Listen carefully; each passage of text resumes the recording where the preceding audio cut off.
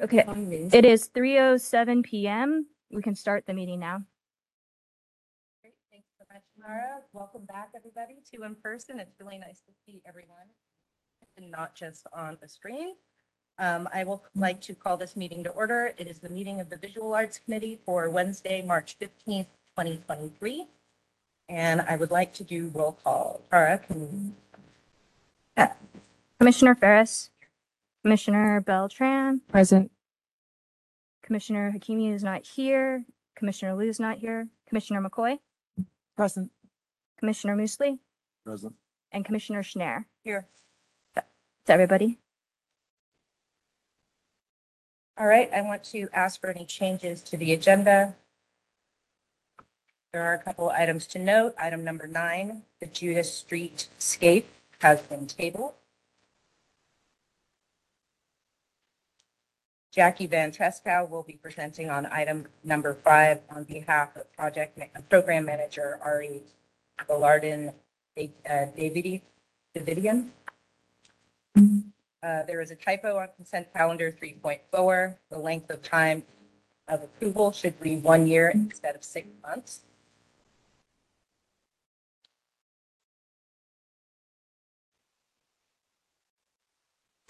Chair Ferris, so it would be 1 year until what date? Correct. Oh, the date's correct. Okay, thank you. And the corrected motion is motion to extend formally approved resolution number 0912-22138 for 1 year until April 3rd, 2024. Thank you. Oh, until April 3rd, yeah. April 3rd, 2024. Motion to approve a new initiative of the Recreation and Park Department on JFK Promenade in Golden Gate Park, extending from Kezar Drive to Transverse Drive for a period of 6 months, which will initially feature a series of temporary art installations, including murals painted on the asphalt roadway by Paint the Void and sculptures selected by Illuminate the Arts, with the possibility of other artists and organizations participating in the future. And to authorize the Director of Cultural Affairs to review and approve the individual art projects proposed. And with that, I'd like to begin the meeting. Starting March 1st, 2023, all public body meetings are required to return to an in-person format, and members of the commissions will no longer be able to attend remotely, even if sick or have had exposure to COVID. In addition, remote public comment will no longer be required except for people who request a reasonable accommodation. However, to increase public access to our meetings, the Visual Arts Committee meetings will be hybrid meetings, in person at the War Memorial Veterans Building, Suite 125, and remotely through the WebEx platform. While this technology allows us to hold these meetings remotely, it may not be as seamless as we would prefer. There will be gaps and delays as staff transition the technology between speakers. Please know that we are doing the best we can, and we ask for your patience. Before we start, I'd like to remind us all about the policies and procedures for hybrid public meetings. At this meeting, we are bound to follow the structure of our agenda and adhere to the best practices set out in the Good Government Guide. At every public meeting, there is place for general public comment, where members of the public may make comment on any item pertaining to this body. In this case, please keep your general public comments to items under the purview of the San Francisco Arts Commission. For every item on the agenda, there is also space for public comment pertaining to that item. Respectfully, we ask that you keep your public comment on topic. Each public comment is limited to 3 minutes. Public comment will be taken both in person and remotely via WebEx. For each item, the commission will take public comment from people attending the meeting in person and then from people attending the meeting remotely. Instructions on how to provide public comment will be shared by our program associate shortly. Last, a few virtual meeting housekeeping items. For staff and presenters joining the meeting virtually, please mute your microphones and to minimize background noise. When you speak, you will have to unmute yourselves. Commissioners, please introduce yourself when you speak so callers on the phone know who is speaking. I will now turn it over to Program Associate Tara Peterson for public comment instructions. Tara? The public is encouraged to submit their public comments in 2 ways: in person during this meeting or remotely via WebEx. For members of the public who wish to make public comment on agenda items via phone, you may call 415-655-0001. The access code is 2591-761-2580. Then press pound twice. You will hear a beep when you join the meeting as an attendee. Your line will be muted, but you will be able to hear the meeting in progress. You may also make public comment using the WebEx link. When you click the WebEx link, you will then be prompted to enter the following information: first and last name and email address. These fields are required. However, if you wish to remain anonymous, you may type public in the first and last name fields and public@public.com in the email field. Please make sure that you are in a quiet location and that all devices around you are muted so there is no echo when you speak. At the appropriate time, the chair will ask for public comment. For members of the public using the WebEx link, please click the hand icon by your name to raise your hand. This will place you in the public comment queue. When it is your time to speak, you will be unmuted by the moderator. When your time is up, you'll be muted. For members of the public calling by phone, you'll be prompted to press *3 when the public comment period opens. This will add you to the speaker queue. When your microphone has been unmuted, you will hear us ask you to state your name and to make your comments. You are encouraged, but not required, to state your name for the record. You will start your 3 minutes when you begin talking using a visual timer, and there will be an audible warning when there are 30 seconds left. When your time is up, I will say, "Caller, your time is up." At that point, you'll be put on mute and moved out of the speaker line. We will pause briefly before closing public comment to ensure no other commenters are seeking to speak on that item. Participants who wish to speak on other public comment periods can stay on the line and listen for the next public comment opportunity. Any individual who speaks during a public comment period at today's meeting can email a brief written summary of the comments to be included in the minutes if it is 150 words or less to art-info@sfgov.org. The summary may be rejected if it exceeds the prescribed word limit or is not an accurate summary of the speaker's public comment. Public comment instructions will also be shared on the screen during each public comment period as seen here. All right, Commissioner Ferris, please start the meeting when ready. Great. Thanks so much, Tara. I would like to start the meeting by reading our land acknowledgement statement. San Francisco Arts Commission acknowledges that we are on the unceded ancestral homeland of the Ramaytush Ohlone, who are the original inhabitants of the San Francisco Peninsula. As the indigenous stewards of this land and in accordance with their traditions, the Ramaytush Ohlone have never ceded, lost, nor forgotten their responsibilities as the caretakers of this place, as well as for all the peoples who reside in their traditional territory. As guests, we recognize we benefit from living and working on their traditional homeland.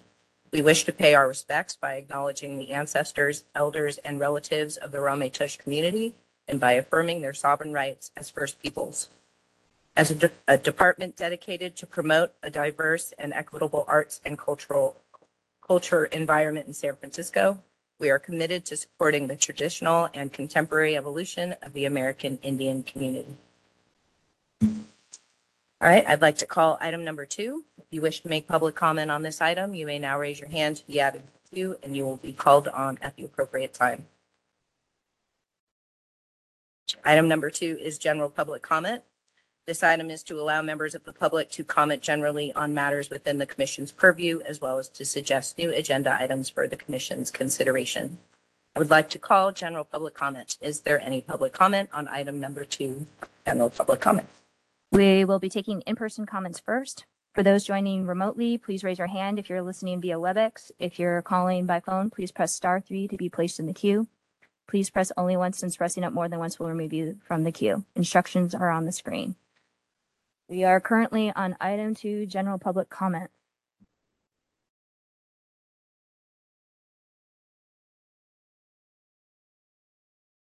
Wait a few more seconds. There's no public comment in the room. We'll give a few seconds for people remotely to raise their hand if they want to.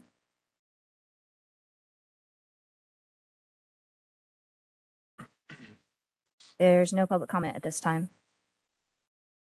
Great, thanks, Tara. Then I'd like to call item number 3. If you wish to make public comment on this item, you may now raise your hand to be added to the queue, and you will be called on at the appropriate time. Item number 3 is the consent calendar.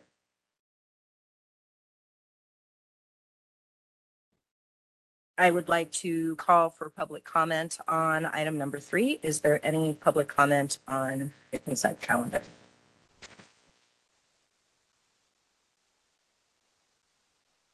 All right. If you are listening to this meeting via the web link, please raise your hand. If you're calling by phone, please press *3 to be put in the queue. Please press only once, since pressing it more than once will remove you from the queue. Instructions are on the screen. We're currently on item 3, consent calendar.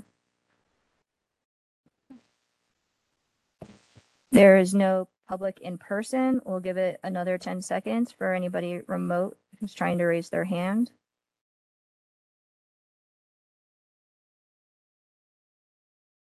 There is no public comment this time. Tara? All right, then I would like to ask for a motion. So moved, Beltran. Second, Schneider. Thank you, commissioners. And all those in favor, say yay. All those opposed, say nay. Yay. Yay. Yay. All right. The motion passes unanimously. Great. Thanks, Tara. Thanks, commissioners. Let's move on to item number 4. If you wish to make public comment on this item, you may now raise your hand to be added to the queue, and you will be called on at the appropriate time. Item number 4 is the relocation of Sentinels by Aristides Demetrios on City College Ocean Campus. We have 2 discussions and possible actions. First, to temporarily remove from public display Sentinels 1973 by Aristides Demetrios, located on the City College Ocean Campus, to make way for the construction of a new student center. We also have a discussion and possible action to approve the proposed new location for Sentinels 1973 by Aristides Demetrios on the City College campus, City College Ocean Campus, at the corner of the Frida Kahlo Way and Ocean Avenue at the completion of construction of a new student center. I'd like to introduce Senior Registrar Allison Cummings to present the item. Allison, nice to see you. Nice to see you, commissioners, as well. Good afternoon. I get the honor of going first. It's great to see everyone in person. This is a sculpture by Aristides Demetrios, located currently at City College Ocean Campus, the main campus. It has been on loan at City College for a significant amount of time. And it is a piece from 1973. We recently deinstalled and reinstalled it, and I say recent as 2017, and did a conservation project on the piece and reinstalled it at this site in front of the current student center on campus. And we were approached last year by the campus. They are embarking on a new project to create a new student center, significant construction project, and they'd like to relocate the piece to another part of the campus, actually close to where it is located now. And I do have, if questions do come up, I have Alberto Vasquez, who's the Interim Associate Vice Chancellor of Construction and Planning, on the line if there are questions that I can't answer about this. So this is really light. It's very hard to see. I'm going to show you the next picture first. So this is a significant bond project that this college is undertaking. This is the corner of Ocean and Frida Kahlo Way. So if you're familiar with the campus and you're familiar with the area, this is the main entrance to the campus. And so again, you can see significant new construction, planned construction. They are initiating demolition of the current building that's on that site this summer, or that's the intent. So we would be removing the artwork from its current location at the end of May, so beginning of June. And this is the proposed relocation site. It's the corner. And what's a little challenging to see in this rendering is that there is a pathway that runs through those plantings to the left there. So it's not as obscured by plantings as this depiction sort of gives it, but you can see there's some uplighting. If I go back to this lighter image, you can kind of see where it is located within that. I apologize if that's so dark, but there is an ADA pathway. Oh, that's on the view. Okay. Hey, look at that. You can see the blue square is the sculpture. It's sited within a planter area. It does not overhang the actual pathway, so it's not an ADA issue. They are proposing to do some uplighting within the planters. We've met and talked about appropriate plantings for the site. Mind you, we are 2 to 3 years away from the realization of this construction, but yeah, that's essentially the proposal, that we would remove it to storage and then resite it in a more prominent location at the entrance. So just a quick question. So it's still in the same basic area, correct? Still in the same basic Yeah, area. it's just relocated to somewhere that works better with the new construction. Correct. Got it. And just to clarify, this is where it is, not where it's going. This is where it's going. Oh, this is where it's going. Okay. And can you tell me then where it is in relation to Right. this? So I'm going to show this picture again. If you can imagine this building here and driving around it behind it to the right. So behind this building is where it is currently located. Oh, I see. Okay. So it's within the campus, and this would bring it out actually to the street with more visibility. I wanted to make a comment that I actually drive by there all the time, and this is a spectacular relocation of this sculpture because currently the entrance to City College is down Frida Kahlo Way, and so you literally have to take a right, and you have to walk up all of these stairs, and the sculpture was very hidden. And this is a major thoroughfare. I mean, there's a Whole Foods right before it. Wilmerding High School is to the right, and then it leads right into the BART station. So there's a ton of traffic that goes right by this, and it's going to look amazing. So I'm really thrilled about this siting, especially complementary to the the modernist building architecture. Yeah, thank you, Commissioner Beltran. That's true. Putting it right on the corridor will get so many more eyes on it. So I have a question though. This isn't necessarily for us, but just a general question about wouldn't this need to be reviewed by CDR? Because I don't think it's come up yet. You mean the construction project? Yeah, the building. I don't know that it does. City College is state property. Ah, So I'm not clarifying, certainly, but I don't believe it is CDR, but we can clarify that, I think, certainly. thanks. And just another question, Commissioner McCoy here. Just curious about the completion date of this project. We're currently budgeting 2 years of storage, so I think we're looking at a 2 to 2.5 year time frame. Okay. Great. Any other commissioner questions, discussion? Yeah, that's very exciting. And I was thrown off because this looks so realistic. I thought it might already. Yeah. You wish. Yeah. Right. Does not look like that. No, it doesn't. All right. Thank you so much, Allison. Making sure no other commissioner comments, and then calling for public comment. Is there any public comment on item number 4, the relocation of the Sentinels by, and can you help me pronounce his first name? Aristides. Thank you, Demetrios, at City College Ocean Campus. There is no public in person right now, but there is a hand raised. So if you're already listening to this meeting via the WebEx link, please raise your hand. If you're calling by phone, press *3 to be put in the queue. Please press only once, since pressing it more than once will remove you from the queue. Instructions are on the screen. I'm going to go ahead and unmute our person here.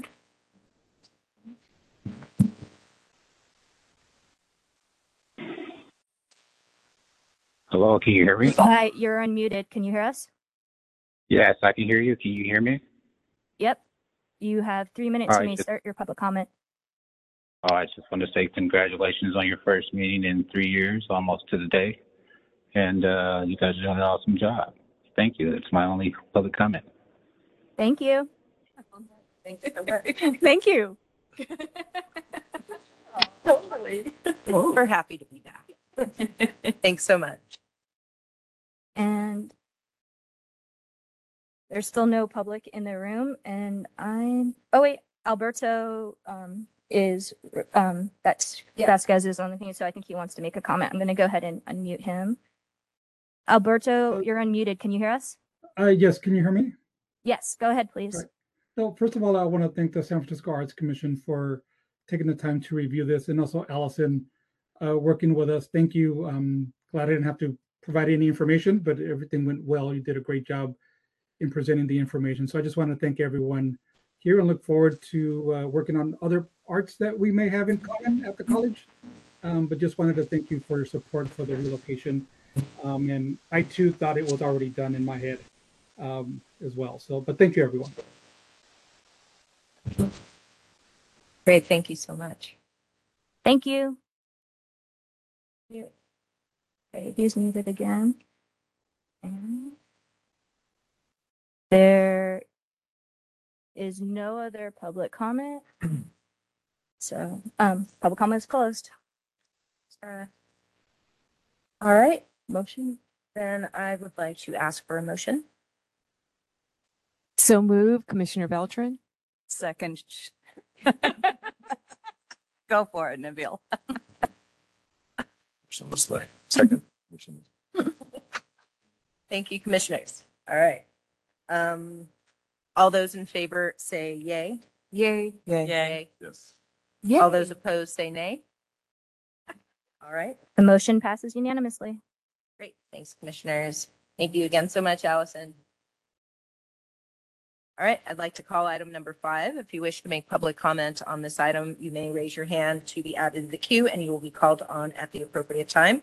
Item number 5 is the India Basin Shoreline Park.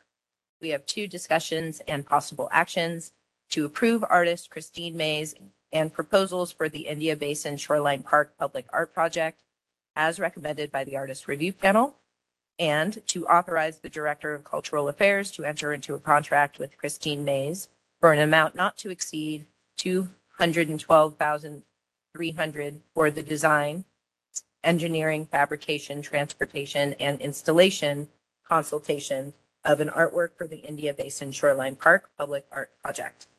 I'd like to introduce Senior Program Manager Jackie Von Trescow to introduce the item. Jackie. So good to see you. Yeah, good to see you too. Hi, commissioners. Good to be here and see you all today. As mentioned, I'm here to present this item on behalf of Public Art Project Manager Ari Geraldine Davidian, who is unable to join us in person, but is on the line if there's questions at the end of the presentation. So I'm here today to present the recommended artist and proposal for the India Basin Shoreline Park project. Before getting into the results of the recent review panel, however, I want to give a little bit of background of the project for those who need a refresher or might not be familiar with this project. So in 2014, the San Francisco Recreation and Parks Department acquired 900 Innis at India Basin in San Francisco's Hunters Point neighborhood. And in partnership with the local community, the Trust for Public Land, and the San Francisco Parks Alliance, the India Basin Shoreline Park project really aims to rebuild a park that is crucial to the health of San Francisco's historically underserved Southeast communities. The proposed plan combines the existing India Basin Shoreline Park area and the 900 Innis property into one 10-acre waterfront park development that closes a critical gap in the San Francisco Bay Trail. It also focuses on habitat and wetland restoration, public access, resiliency to sea level rise, social equity, and waterfront recreation. This is another view of the Shoreline Park. So in August of 2022, we posted a request for qualifications for the India Basin Shoreline Park public art opportunity, which could consist of a single large sculpture or a series of smaller human scale sculptures located along the walking paths throughout the Shoreline Park. The budget for this artwork is $212,300 inclusive of artist fees, as well as expenses for the artwork design, fabrication, insurance, transportation, and of course, consultation during installation. We also have a separate allocation set aside of $75,000 for site work and installation, which will be managed by the Arts Commission under a separate contract.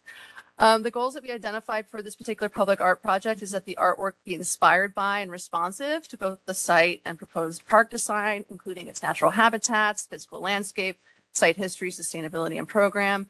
be a point of discovery and have a cohesive narrative experience along the trails, serve as an asset for the community, an expression of the neighborhood identity, and also provide a local community benefit, which would include providing opportunities for artists who have a meaningful connection to the Bayview Hunters Point neighborhood in San Francisco. The RFQ was posted for about 9 weeks, during which time Arts Commission and Rec and Park staff did extensive outreach, including hosting 1 virtual and 1 in-person technical workshop to support artists who are interested in applying for the opportunity. We have the India Basin Artist Review Panel, and thank you, Commissioner Beltran, for your participation in this process, convened on November 9th of last year to review the short list of qualified artists, ultimately selecting 4 finalists who were invited to develop site-specific conceptual proposals for the project. Those 4 artist finalists were Michael Arcega, Cheryl Derricott, Christine Mays, and William Rhodes. The review panel convened again this past Monday, March 13th, for artist proposal presentations and interviews. And after extensive review and discussion, Christine Mays received the highest score from the panelists, a total of 118 points, based on a set of scoring criteria that included artistic merit, relevant skills and experience, alignment with project goals, and feasibility and maintainability. This will be Christine's first permanent public art commission. We're really excited to be working with her for this project. A bit about her proposal and about Christine. So Christine has been breathing life into wire since 1993. She captures the human soul while speaking to issues of social justice, humanity, and calling in of ancestral restitution. In her 20 plus years of sculpting, she has had several temporary projects in public spaces. She is born and raised in San Francisco. She grew up in the Bayview and Visitation Valley neighborhoods, where she still lives and works today. She served as a member of the 3.9 Collective. She's a former artist in residence at the Hunters Point Shipyard Studios, and she's also featured artist at the African American Arts and Culture Complex. Christine's proposal for the India Basin Shoreline Park project is grounded in the concept of joy personified, which is the title of her proposal, which intends to, in her own words, quote, encourage, celebrate, and amplify community. She says, quote, the way we dance, laugh, and enjoy one another in the midst of struggle, the way we move as a group and know that our ability to spark change is birthed in community. The artwork serves as a beacon for hope, strength, and liberation. Christine's proposal includes 7 life-size figural sculptures and 3 group installations, a couple dancing, kids running and playing, and a game of double Dutch jump rope. A bit of background. So Christine has developed this technique of weaving thin wire into large-scale figurative forms, like this recent installation that you see on the screen here titled Rich Soil. This is actually a touring exhibition, and this is a picture from its exhibition at the Hillwood Estate Museum and Gardens in Washington, D.C. So for her Indian Basin proposal, Christine's inspiration is really rooted in her childhood experience growing up in Bayview Hunters Point. And her childhood growing up in the Hunters Point projects, which is located on the hill overlooking India Basin Park. In the 1970s, and this was part of her proposal presentation, Christine's father completed his time in the Navy, and her parents moved to San Francisco and settled in the Bayview to establish a life there. When she was 3 years old, her father was unfortunately killed in a car accident on 3rd and 25th Streets, not even 2 miles from the park. And in the postscript of this really devastating loss, Christine, for her, these sculptural works speak to the significance of friends and neighbors in the broader community as a true extension of her family. So there are 3 different sculptural scenes as part of her proposal. This shows one of them. It's a couple dancing. You can see the dimensions listed here. So as you can see, they are human scale, and they will be installed upon a low concrete plinth. This is the other scene of Black Boy Joy, so 2 young Black boys playing together in the gardens, again on a low concrete plinth. And then this final scene of 3 girls engaging in an exuberant game of double Dutch, and this is on a more elevated plinth in the gardens as well, to allow for higher visibility and to be seen from a distance as well. So the placement of these individual sculptures, of course, will be developed, and the final plinth design and the final designs will be kind of really honed in over the course of design development, and in conversation with the project design team. But these are the proposed locations for the three scenes and Christine's proposals. And then finally, in terms of materials, so this is the first time, Christine is translating her work into permanent materials. And so we, SFAC staff, including our senior registrar, Allison, really guided and provided her with a lot of feedback about her proposal development process to look at materials that would, be robust enough to function in this quite intense marine environment close to the ocean there. And so she will be, creating sort of smaller mock-ups using her usual technique with smaller gauge wire, but those will be scaled up working with a fabricator using 1/2-inch steel rods, which will then be powder coated in this shiny copper color to sort of, evoke the same color that she uses in her smaller works with copper wire. So that about rounds up the summary of Christine's proposal. I really want to commend all 4 of the artists, as JD can attest to, who really did an exceptional job developing really thoughtful and considered proposals for this project. It made, I think, the panelists' job exceptionally difficult. And also to Ari, who provided really great guidance and support to all these artists through every phase of their development of their proposals. So happy to answer any questions you might have. I wanted to just add, since I was a member of the panel, both for selecting the finalists as well as selecting Christine Mays, that the panel was essentially unanimous that because of a multiplicity of factors, one being that we really did want to see a scattering of sculptures that would encourage people to traverse the park and come upon them sort of by surprise. And there was, I think, at least 1 or 2 artists who just did 1 sculpture. And so that was a factor. Her background and the fact that she literally grew up, a couple blocks from this park. And so this is a huge part of her life. And what Jackie was saying about community, once her father died in the car accident when she was 3, she was actually raised by a family across the street. So essentially it showed the strength of her being able to, endure that trauma and have the community support her through that. And so she has such a strong sense and basically has solidified the Hunters Point Bayview community with her as well. One of the things that we did discuss is because several of the artists, actually one of the artists' presentations was talking about how powder-coated sculptures can sometimes be vulnerable to scratching or the powder coating off. So we actually discussed that she could basically go over with that with our excellent staff, our expert staff, and there may be other methods, like for example, anodizing the actual steel so that it's a permanent coating that's embedded in the metal rather than having a coating that could be like vulnerable to vandalism or chipping. And I think the other thing that was so refreshing about Christine was she was absolutely thrilled to be considered for a permanent public art piece, because those pieces that you saw, which are spectacular, those aren't permanent because those are with her sort of regular small gauge wire, and they certainly couldn't withstand the marine environment, being right by all of the water as well as, outdoors in a park. And so for her to now accomplish this learning curve about doing something in the public, as the team from our public art team knows, this first commission is just, essentially is instrumental in launching so many artists to making art as a public artist. And so we were particularly thrilled to be able to now give Christine this opportunity.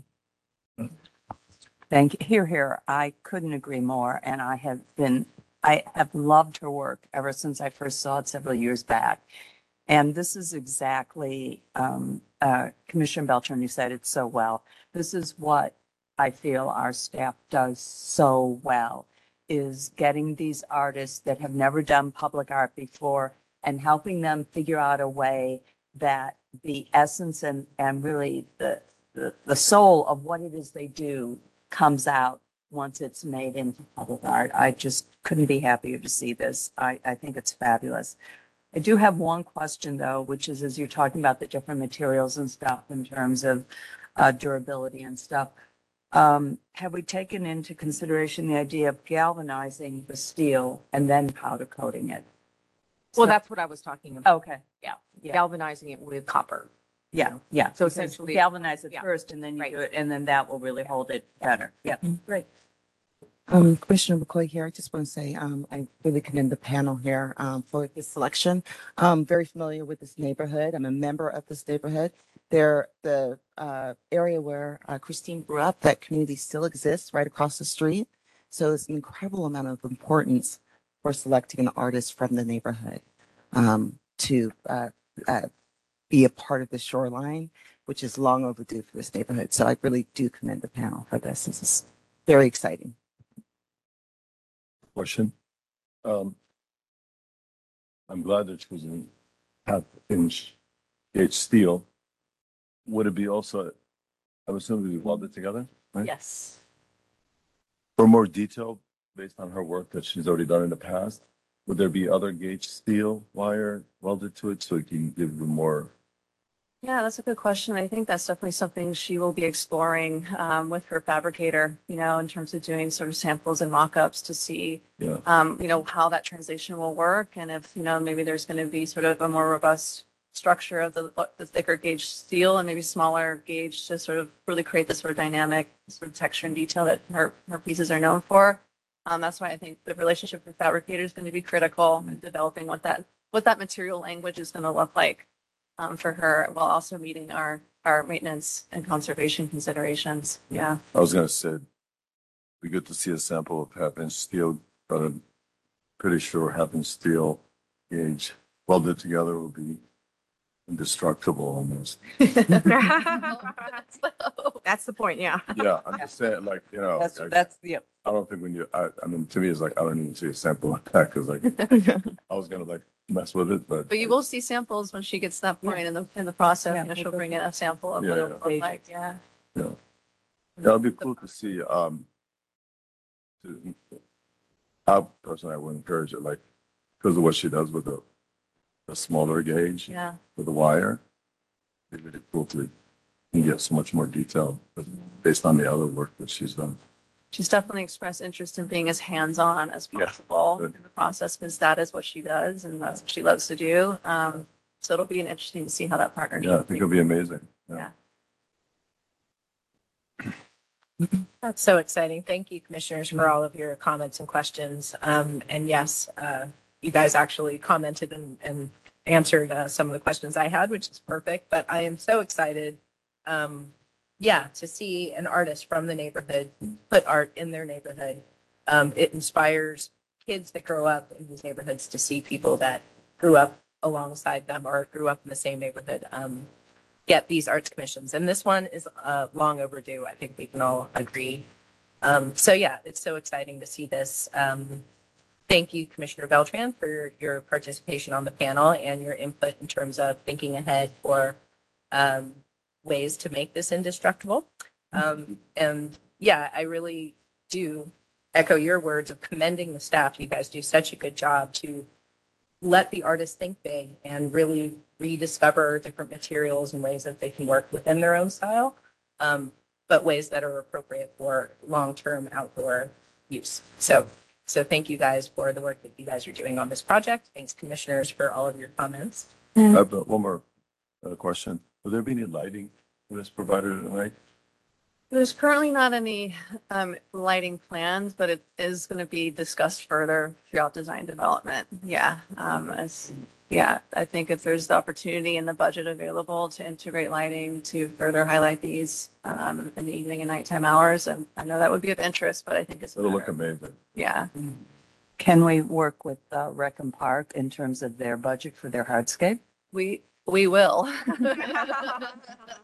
Excellent. Yeah, great. Good points, Commissioner. Before we move to public comment, Ari's on the line. She wanted to, measure. So I'm going to hit, Ari, you should be unmuted now. Can you hear me? Good afternoon. Can you hear me? Yeah, go ahead. Great. So I'm Ariane Gillardin Davidian, project manager here at the Arts Commission, and I'm so sorry I can't be there for this inaugural in-person meeting. I have COVID running through my household. Everyone's fine, but I'm just stuck at home for everyone's safety. Anyway, I just wanted to express my gratitude again to the commissioners and to Commissioner Beltran for participating on the panel. It was a really wonderful experience to work with all 4 finalists on their proposals. They all worked really, really hard.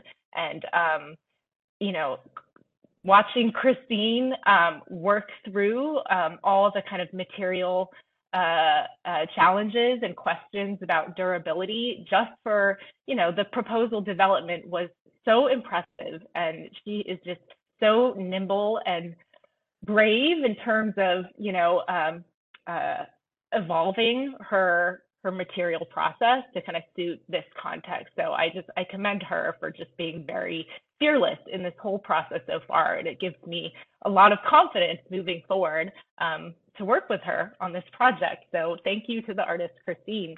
I also just wanted to mention a couple other things. I wanted to just also thank our partners at Rec and Park and the design team for just working with us so closely. We did a lot of outreach effort to share these proposals with the community. And I actually, if I have a few minutes or 1 minute, I just want to share a couple of the comments that we received about all the proposals and then a few just about Christine's. So just for context, we received a total of 189 comments for these proposals, which I believe is fairly robust for our kind of SFAC standards for public comment submissions. And the general comments on all the proposals included, you know, welcoming, uplifting, inclusive, playful, good for all ages. One person said, I believe this project, meaning the kind of general public art project at the park, is a great start to regaining a sense of pride and accomplishment for the Black community. And then in terms of public comments specifically about Christine's work, there was just an echo of powerful, strong, positive, vibrant, strong representation of families and recreation. And many people appreciated the focus on representing Black communities. One person commented, you know, they appreciate this representation because there are so few public sculptures of BIPOC people represented in the Bay Area. So it has that kind of additional significance in this location, in this context.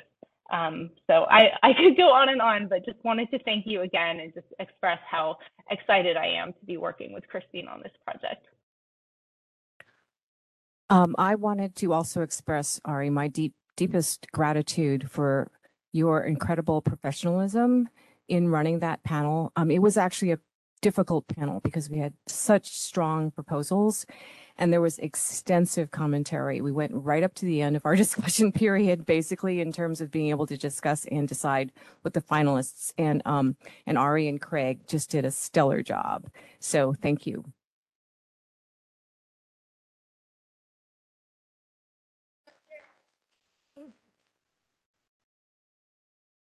Great, thanks so much, Ari, and thanks again, Commissioner Beltran, for serving on that panel, and for staff, for Craig and staff, even though we're just presenting, but Ari and the work that you guys are doing on this project and all the projects you guys work on. Thank you, thank you, thank you.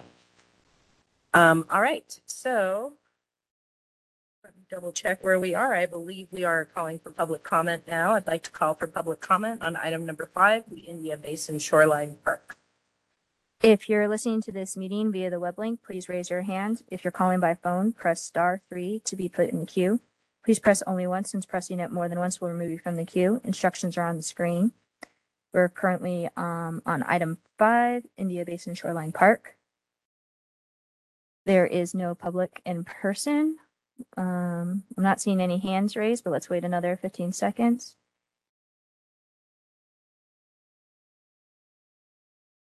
There is no public comment at this time. Great, then I'd like to ask for a motion. So move, Commissioner Beltran. Second, Commissioner Schneier. Thanks, commissioners. All right, all those in favor, say yay. Yay. All those opposed, say nay. All right, thank you. The motion passes unanimously. Really quick, can I ask all the commissioners to move their mics slightly closer to them? Except Beltran, JD, I think yours is okay, but everybody else a little bit more. Thank you. Thank you. All right, let's call item number 6. If you wish to make public comment on this item, you may now raise your hand to be added to the queue and you will be called on at the appropriate time. Item number 6 is the 49 South Van Ness video wall. We have several discussions and possible actions to approve the conceptual design by Studio Miguel Arizabe LLC for the 49 South Van Ness video wall project. To approve the conceptual design by Susanna Baron for the 49 South Van Ness video wall project. To approve the conceptual design by David James Bayes for the 49 South Van Ness video wall project. To approve the conceptual design by Chitra Ganesh for the 49 South Van Ness wall project, video wall project. To approve the conceptual design by Patrick Sean Gibson for the 49 South Van Ness video wall project.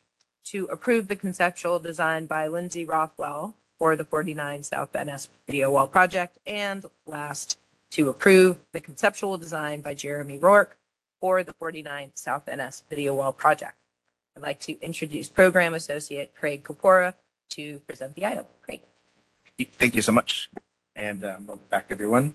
I'm presenting 7 video concepts for the 49 South Van Ness video wall project. Just as a reminder that 49 South Van Ness is a relatively new city building and houses the permit center and the administrative offices of several city agencies, including building inspection, planning, and public works. Additionally, these artists were selected based on their past work, which is why we're showing conceptual designs for approval now, and 1 member from 5 of the city agencies who work in 49 South Van Ness were on the panel this selection. So I will be showing some video works, and I'll have to close out of this application in order to get to the video. Anyway, there's going to be a little technological glitch here and there. So we start with Miguel Arzabe.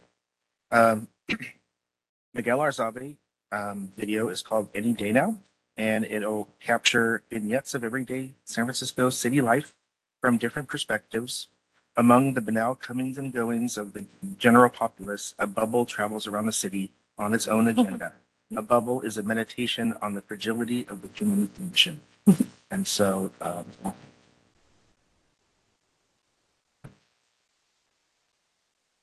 show you, we have a test video of this. Might take a little time to load. Is this going to be a sample of the work, or is it going to be the? This is a test shot of the video. Yeah. Okay. Yeah. Just part of it. And I apologize. It looks like it's trying to download the video, which I thought was already downloaded.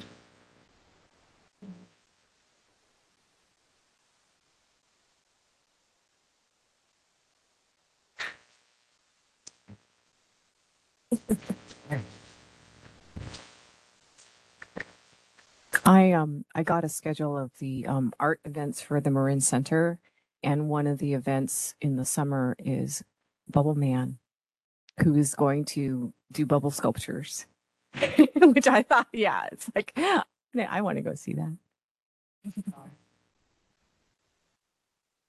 Yep, this is when you got about kids and have that creative and you're not where yet to qualify.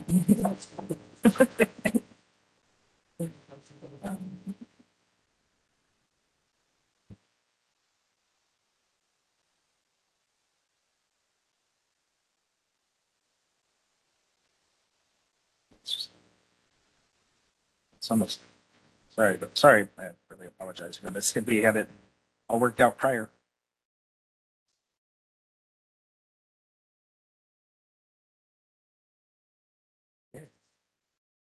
There.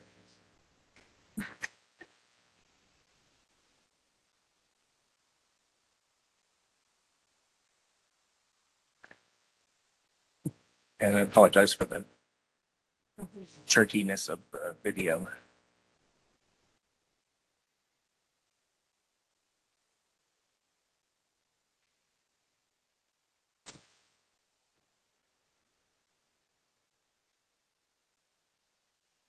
you bring the next one, please?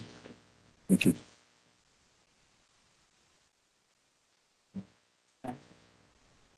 How long is this supposed to be? The video, once it's completed, it'll be 3 minutes. Okay. So, and he'll, the,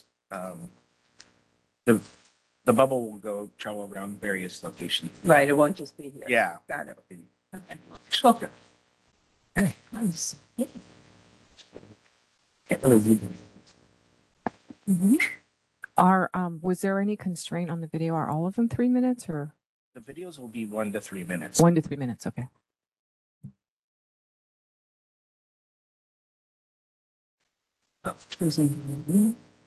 And so next we have Susanna Barone. And Susanna is inspired by Chicano murals of the Bay Area. This video artwork attempts to expand the meaning of a mural. While this work won't physically modify the building, the placement of ice in front of the camera lens completely changes the city landscape. In many ways, it's a digital mural. Additionally, the decision to use ice is born out of Barone's indigenous roots in Mexico. Ice brings to mind the many snowy landscapes of Mexico, including where her ancestors are from in Zacatecas. With San Francisco being the home of many immigrants, she hopes that this imagery of ice will call to mind images of their respective homelands, ideas of an ever-changing yet familiar landscape, and the realities of climate change. And so hopefully this one will load. Can you move your mic, please? Oh, sure.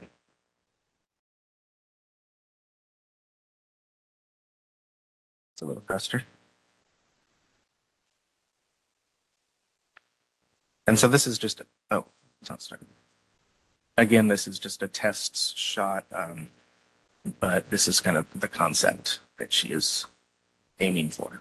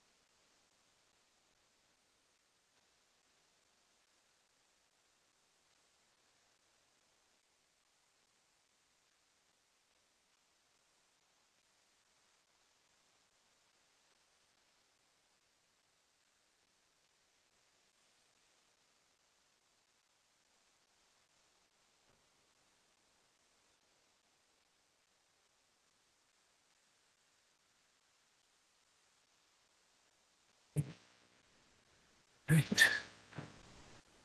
So,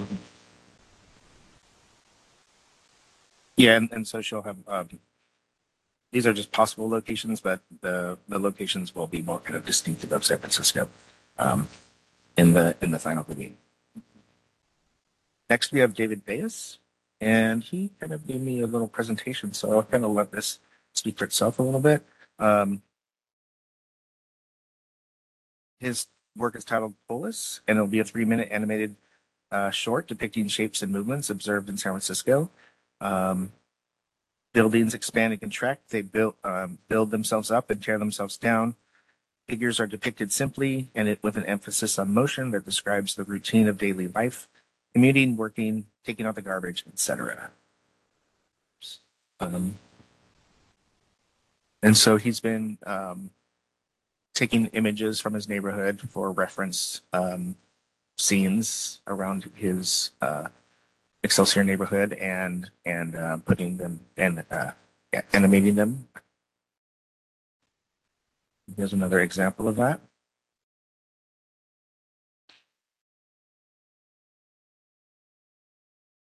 And then creating these figures.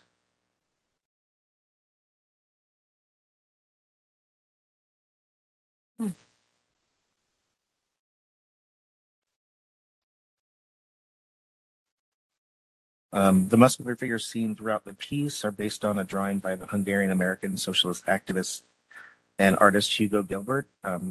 a depiction of constructive and destructive labor. The figure can be seen throughout the piece, demolishing walls, sawing wood, pushing and pulling people through the streets.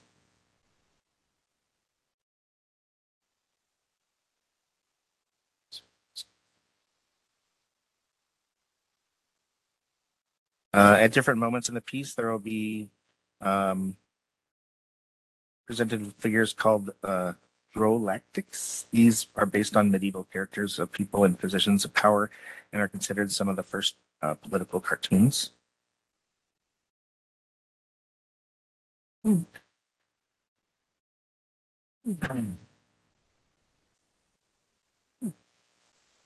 then there's going to be more scenes of kind of domestic life too, and these figures engaged in sitting on the couch or having a conversation in the bathroom.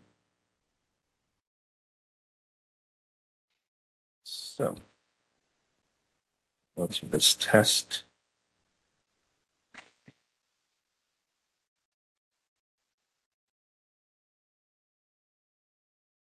This one,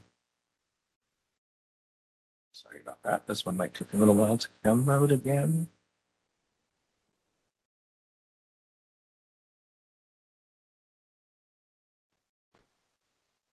I love how we learn so much about our city's history through our artists. No idea about a lot of this stuff.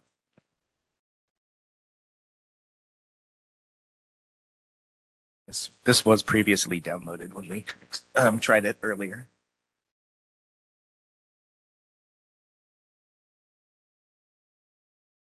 Good question. While this one is downloading, is there a way to download them all while we're going through this so they're actively downloaded? Well, we had, yes, Oh, and it- I'm really sorry.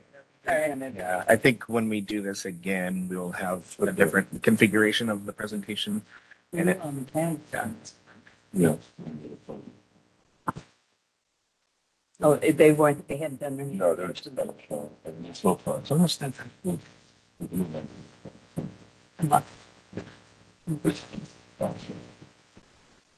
Sounds it. It's huge.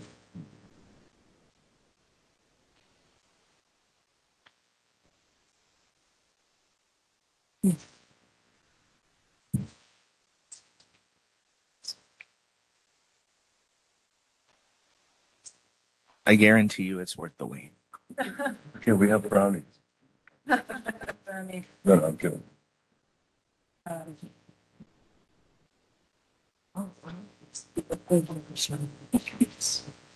So it's like, okay. So, no, it's, they are, it's literally like, it's kind of, a little see where everything should be. Thank you. Yeah. Okay. All right. But Yeah.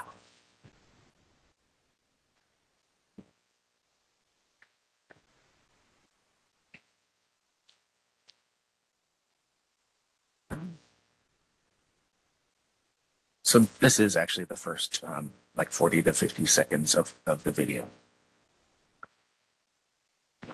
So Craig, for commissioners who haven't been as involved with this, the video wall project, could you give a little context with sort of like the size of the wall, where it's located, how long each one of these artworks is going to be displayed, and in terms of relationship to other ones that are going to be up, and that sort of structure?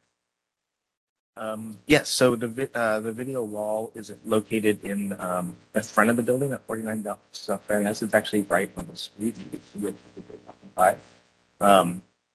The size of the video screen is it's actually two 16:9 aspect ratio screens that are abutting each other. So the aspect ratio is 32:9, right? Yes, and so it's kind of a unique video format.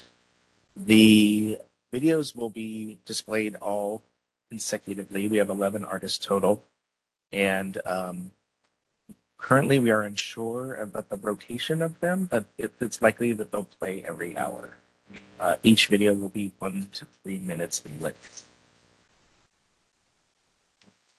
Can you, Commissioner McCoy here, if you can, just share just a little bit more information too, like, do we have any pictures of the wall? Is this going to be displayed during daylight hours? Yes, so regretfully, I don't have any pictures of the wall in my presentation, but I can get those. I will be presenting again next month with a couple other video artists. They will be shown throughout the day and possibly during the evening hours. But the building is it's a public building, so it closes at night. You can see it from the street, Yeah. both glass, right? Yeah. So you make that like build, you can see it. Okay, and then just another question, just because I'm coming up to speed here, I'm just curious about the artist selection here. And is that, was that paneled or? It was a panel, and we had 2 arts professionals.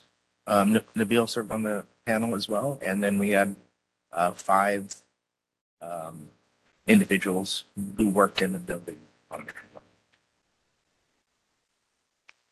Yeah, representing agencies, and one of them is the building manager. And then I have, after I present these to the committee, I do grant these to the building manager as well. Yeah, this was also first of its kind, for the commission. As far as having a digital wall, like we've never had that before. So, also, it's a decent budget, but it's also like not a big budget for like an issue. I would say like to get a lot of. I think we saw a lot of work, and there was there was just a lot of it that didn't really would work, because some stuff is made for audio and things like that. So the work have to be something that just visually works on its own, because there is no audio, and it's just a sample of, it's just, this is like the second iteration of first they gave us sort of a. Yeah, they presented their previous work Yeah. in their applications, and then this is what their conceptual ideas of what they're proposing to. Was the part of the requirements for this to relate back to the city? I mean, To what? it's part of the requirement for the artists in this video presentation to have display work that has a connection to San Francisco directly to, no? I don't remember that. Okay. No. I mean, there was many I'm different. just trying to understand Yeah. like what I'm seeing and There was why the selections. It could relate to the city. It was relating to the urban environment and the natural environment, related to the specific work that's done in the building as well. And how long will these video pieces be up? Yeah, that's a good question. I think indefinitely right now. Yeah. The video wall will actually also be showing videos from the other city departments housed in that building. So it'll be interspersed between those videos from DPW or Parks and Rec. Yeah, there are several agencies that are in that building. You've got planning and building. Building inspection and Yeah, you've got a lot of them. And so these will be interspersed with information about what are the different departments in the building and stuff. So that's kind of part of the idea too, which actually was leading to a question about somebody has to orchestrate how this is all going to work together. Who's in charge of that? I'm working closely with the assistant building manager, who is the individual who knows how to run the video wall. So yeah, working closely with him. So you are the director. Yes. And then just one more point about the panel as well. I'd say the majority of panels, there's one opportunity for one artist. Occasionally panels like this, there's opportunities for several artists. So the panel, I have been lucky enough to be on one like that where we get to choose many artists. And I think that makes it a little more fun and a little less pressure as when you have, a bunch of great artists and you can only have one. So I hope that was fun. Nabil, I imagine this was a really fun panel to be on. It was 10. Since you guys- Yeah, I think it was 10 in total. That was We have 11 artists. 11.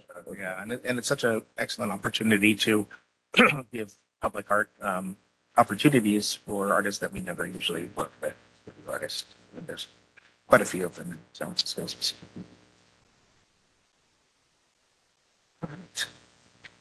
So next we have Chitra Gamish. She does not have a clip, so we don't have to wait for that to load. The sequence of movements in this animation is inspired by breathwork practice known as coherent breathing, which has been developed as a synthesis of meditation and concentration practices that have roots in many ancient cultures. The body movements performed by figures in the video sequences harness a series of movements to a sequence of inhaling and exhaling, which slows down the breathing process to approximately 5 breaths per minute. The breathwork paired with movements aids with aligning the sympathetic nervous system and has proven very helpful for treating anxiety, depression, PTSD, and building capacity and spaciousness within ourselves to better endure the stresses of everyday life.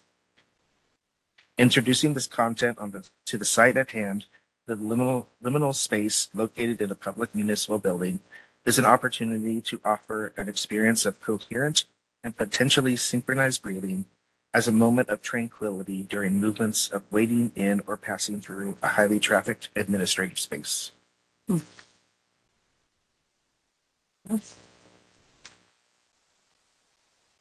Okay, so next we have Patrick Sean Gibson. He will use his hand-painted watercolor animation techniques to create portraits of his favorite San Franciscans. He'll be painting each figure multiple times, and then these paintings are strung together to bring movement and life to an otherwise static form of portraiture. He estimates about 20 to 50 individuals who include Margaret Kilgallen, Robin Williams, Lily Mays, Cecil Williams, Ruth Asawa, and Amy Tan. And so he's just showing kind of some references of how he works.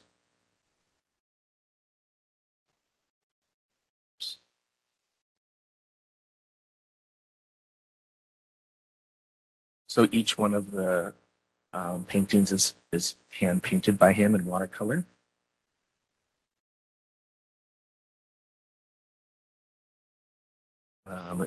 It takes 8 different paintings to create 1 second of video.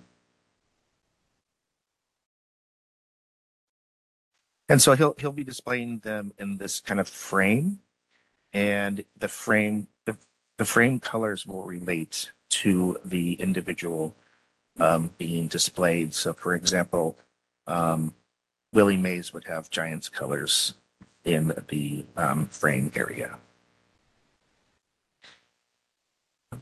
Yeah. And then he doesn't have, these are just samples of his work. We just will, right.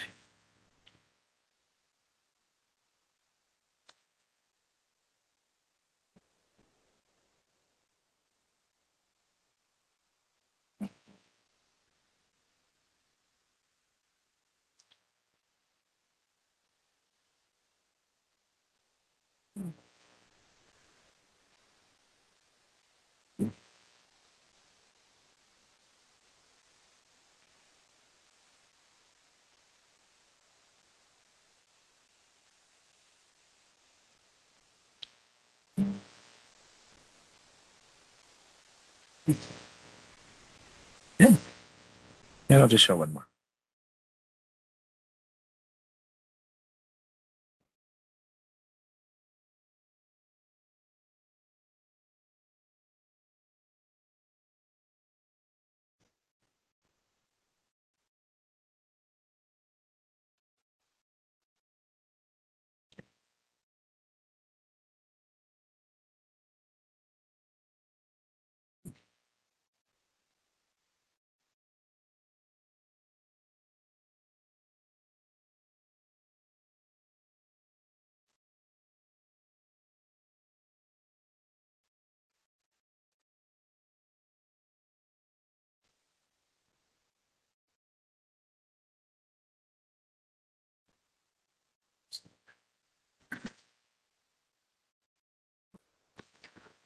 Craig, do you know if, in terms of the final presentation of these videos, there's going to be, title slides with the artist's name and perhaps maybe even a paragraph that contextualizes the work? Because I think that would be helpful. That doesn't, so in terms of, because there are so many disparate themes Correct. for someone who's like watching them in a row to be able to contextualize the whole program. Yeah. And I think would be really helpful. Yeah. Yeah. It is required for them to have a title page at the beginning, announcing the title of the film and the artist. And then at the end, it will have more extensive information as the medium and the length. Great. Okay. Next, we have Lindsay Rothwell.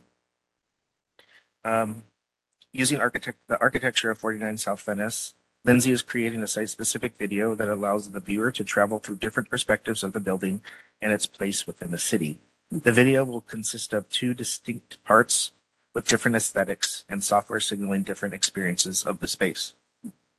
The first half of the video is an architectural fly-through created in SketchUp and AutoCAD from the building's original drawings, which I was able to get for her from our building manager. The aesthetics of SketchUp and AutoCAD will be a familiar visual language to visitors applying for building permits and employees of the planning department. The fly-through gradually zooms into the video wall pavilion in which where the video wall is housed, and the second part of the video begins with the viewer's passage through the curtain wall and into the pavilion's interior. The grid of the frame and the curtain wall become a portal of sorts. Once through this portal, the work's aesthetic changes into a hyper-realistic video rendering. There's a visual shift. The architecture remains recognizable, but there's a sense of being in another time and place. Initially, this rendered view will fill with fog and mist, obliterating the busy urban sound surroundings. As the fog clears, the city has disappeared, and the viewer will look due west to see ocean, horizon, and sky. The view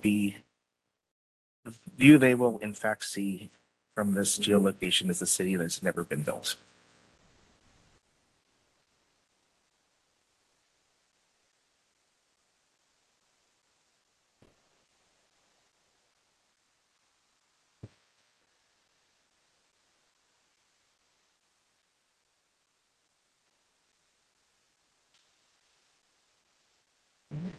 And finally, Can I just ask? Sure.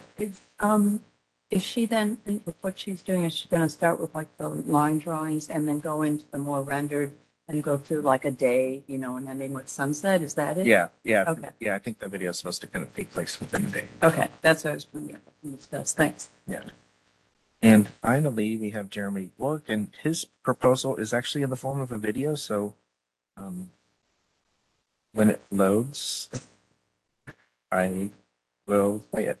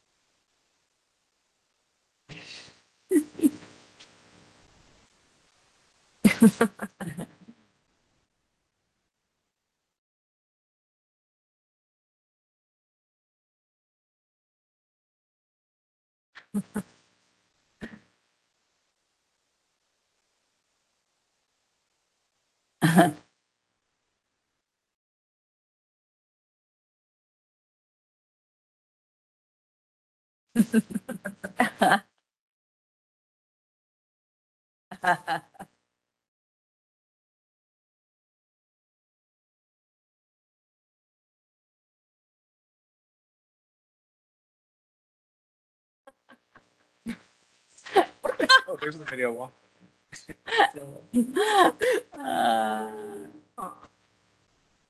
So yeah, Sutro Tower will take a stroll around San Francisco.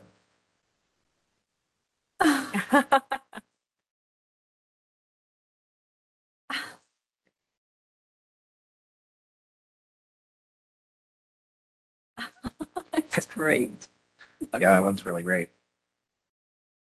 And that's it for the video concepts that I have to present to you, and happy to answer any more questions you may have. I'm curious about something. When the videos that are being made not animated, because animated, like the color is more, vibrant when they do, especially when they're painting and all that. But for example, like if the ice video, depending on the artist itself, are they good with color correction or things like that? We'll be able to offer, like we offer other artists, other Yeah. ways to make their work more presentable. Yeah, I've actually already been in conversation with Matthew, who runs the video wall, to provide that opportunity for the artists. I'm actually doing one on the 27th with David Bass. Good. Okay. Yeah, it's really important that they understand the parameters of what they're working with in terms of the presentation. Yeah, sure. Thanks so much, Craig. This is so far so good. Yeah. We didn't know what we're gonna, a lot of it we're gonna get. We just went on some ideas and some old videos that they had of other work. So I think Feeling good about it? yeah, I mean some of the work is a lot of effort. I mean way more than making animation. It's a lot of time. Yeah. It's very labor Painting animation takes a lot of time. So Yeah. there's certainly a lot of it's good. Yeah, thank you, Commissioner Musley, again for serving on that panel, and for your comments about the process. Any other comments that you have, Commissioner Musley, or anybody, any of the other commissioners? Thanks again so much, Craig. And those were so fun. That was so fun to watch, Yeah, even though it took so a little good. bit, it was worth it. Yeah. And yeah, that just makes me really excited just to see how the finals will come out with those extended times. Yeah. It also makes me excited for other opportunities to show those off. I know that they are made specifically for that space in that format. But are you guys already formulating other opportunities to be able to show them or put them online? Yeah, we've thought about putting them online or having them accessible on YouTube or something, but the the aspect ratio is so specific, and just wondering if they will read as well in that format. But it's an option. Yeah. I mean, I think these are so fun. It would be great to find a way to get them to a larger audience than just the folks that go to that building. Yeah. The lucky folks that get to go to that building. All right, great. With no other commissioner comments or discussion, then I'd like to call for public comment. Is there any public comment on item number 6, the 49 South NS video wall? All right. There is no public in person. So if you are listening via the web link and you'd like to make public comment, please raise your hand. If you're calling by phone, please press *3 to be put in the queue. Please press only once, since pressing it more than once will remove you from the queue. Instructions are on the screen. We are currently on item number 6, 49 South Venice video wall. Not seeing any hands, but we'll give another 15 seconds.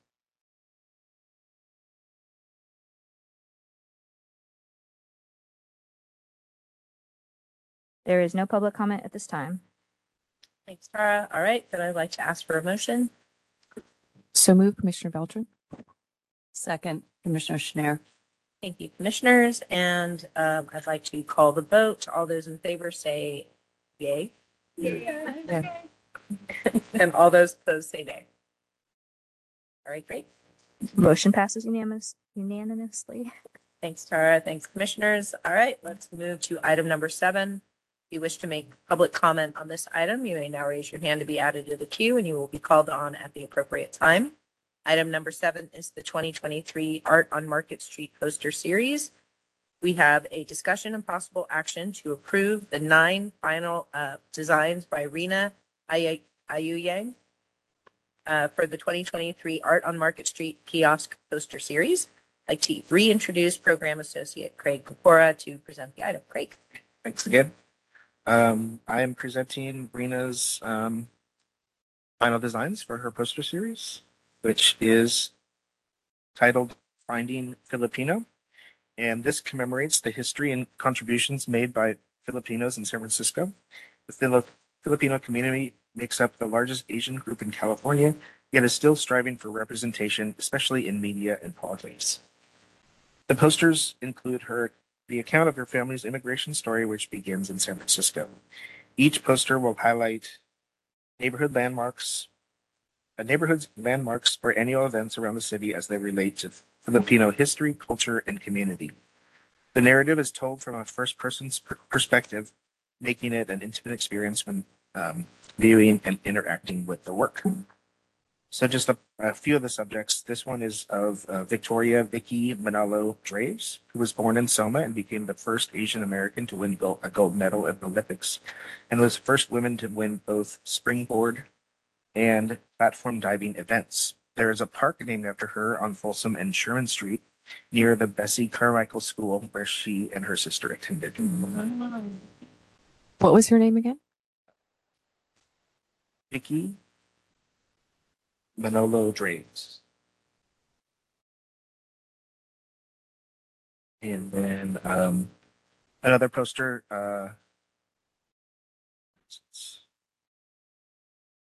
of an annual event at Yerba Buena Gardens celebrating the Filipino community.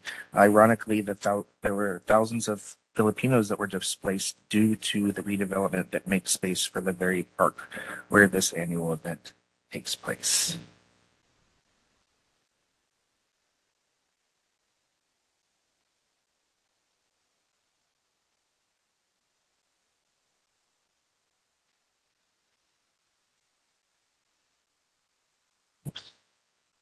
And this is the Yerba Buena poster.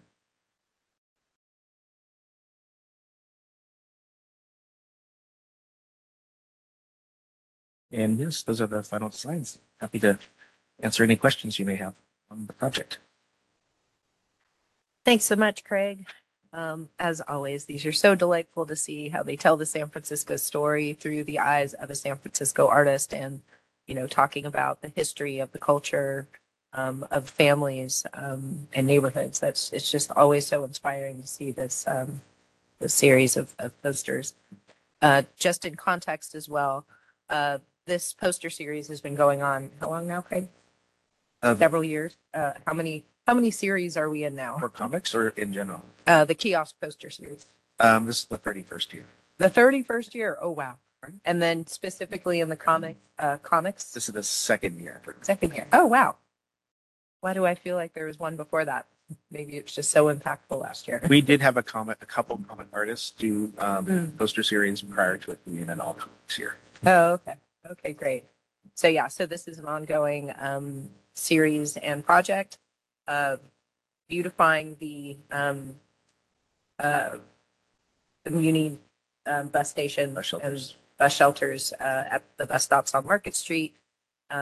And then, yeah, just really giving an opportunity in a big format to tell stories that make it readable for people that are going to be standing there or walking past anyway.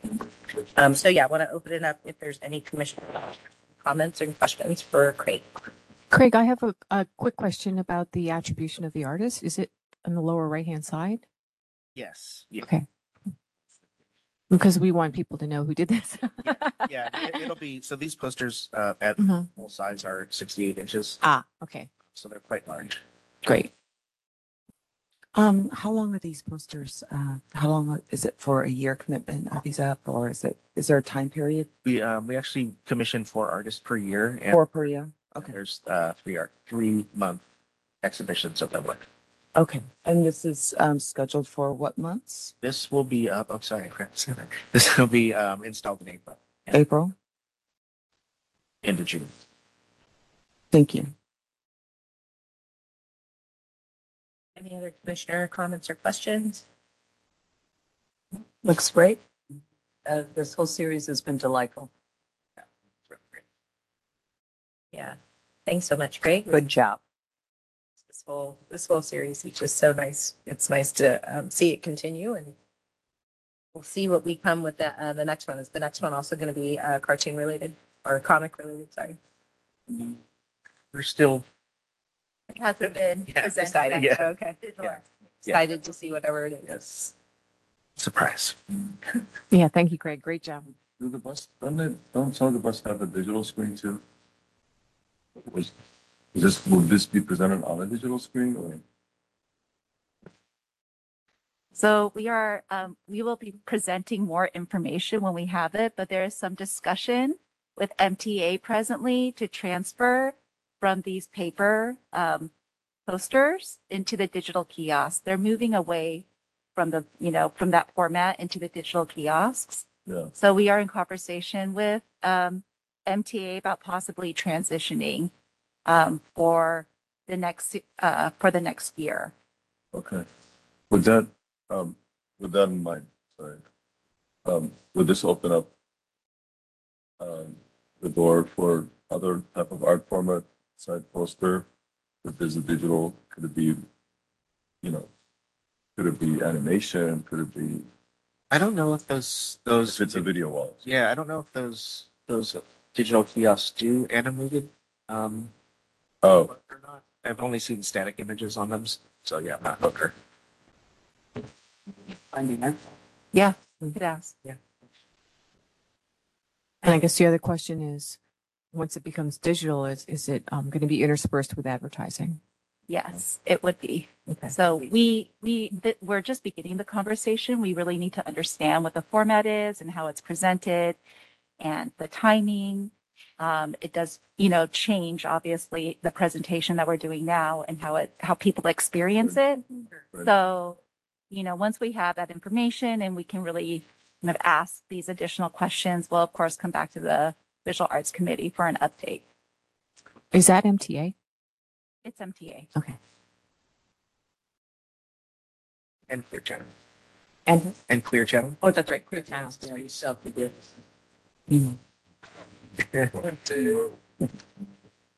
Okay, great. And just a quick question too, while it is still in a printed format, do these go to the artist at the end of the run? Did they have the option of taking them?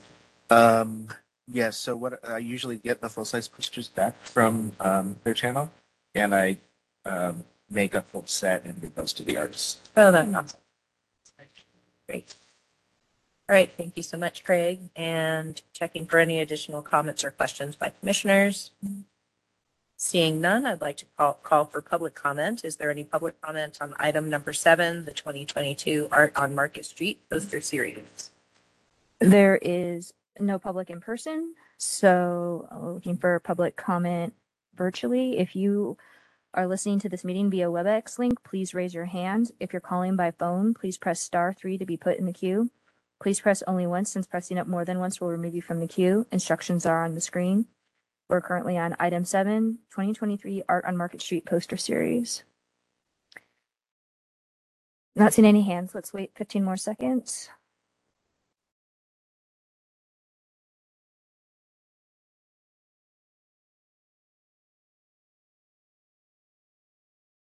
There is no public comment at this time.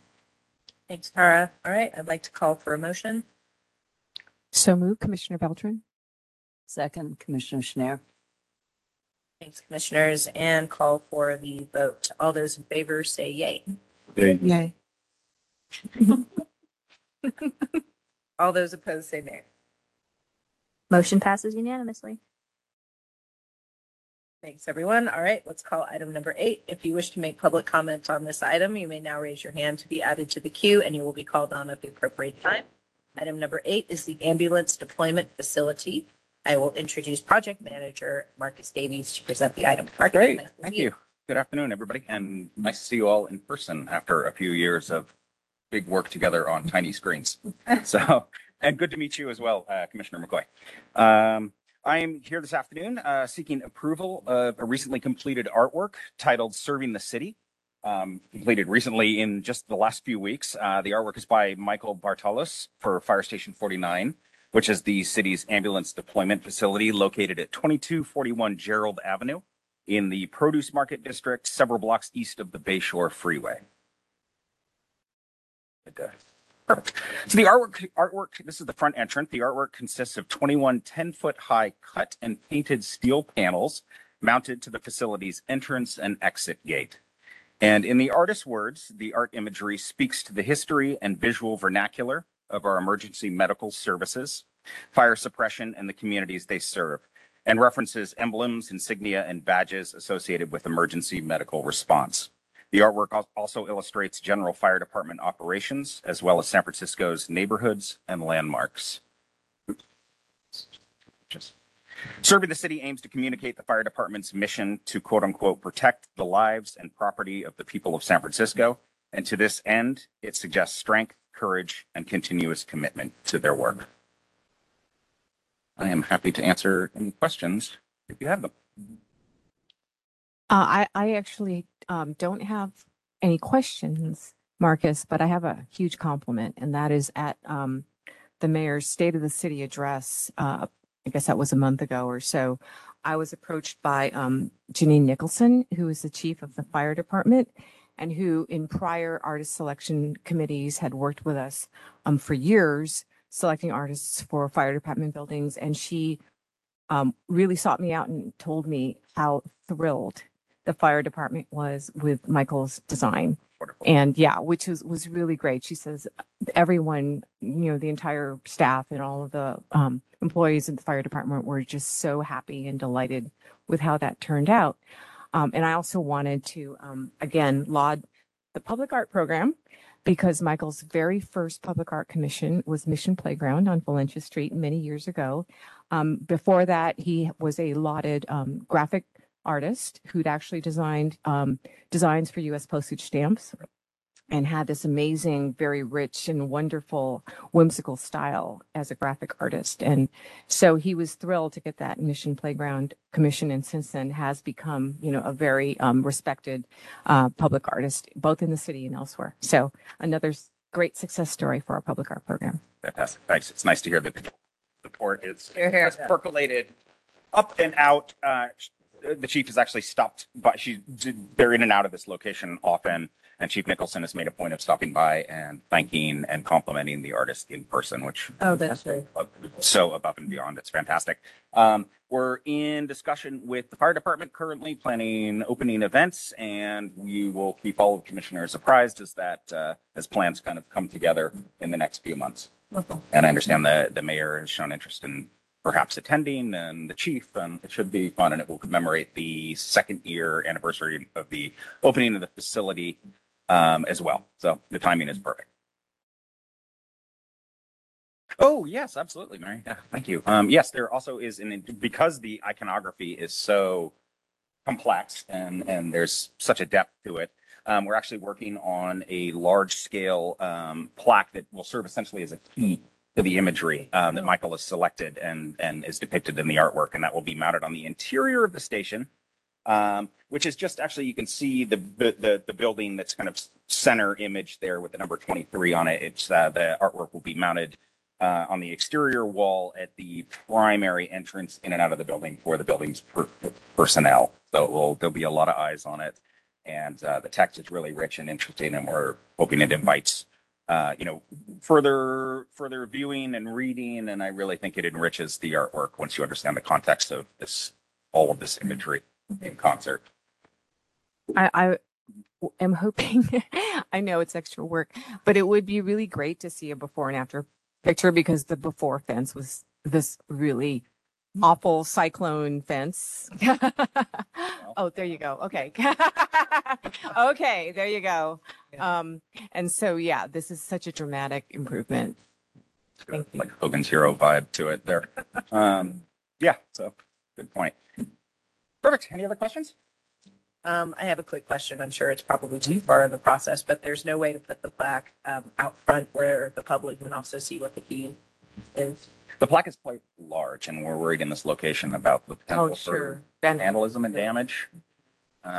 We're entertaining the idea of kind of supplementary artist ID plaque, and that's we're currently exploring it. That's really dependent on budget, the balance of the project budget. So TBD. Is it something that's been in discussion for sure. Okay, great. Is there possible for like a QR code or something like that for people? It's a great idea. Yeah. Really great idea. I'll discuss that with the team and the client, and we'll see if there's possibility there. Okay. Yeah, good suggestion. and it's a great suggestion. And it's such a cool event. Yep.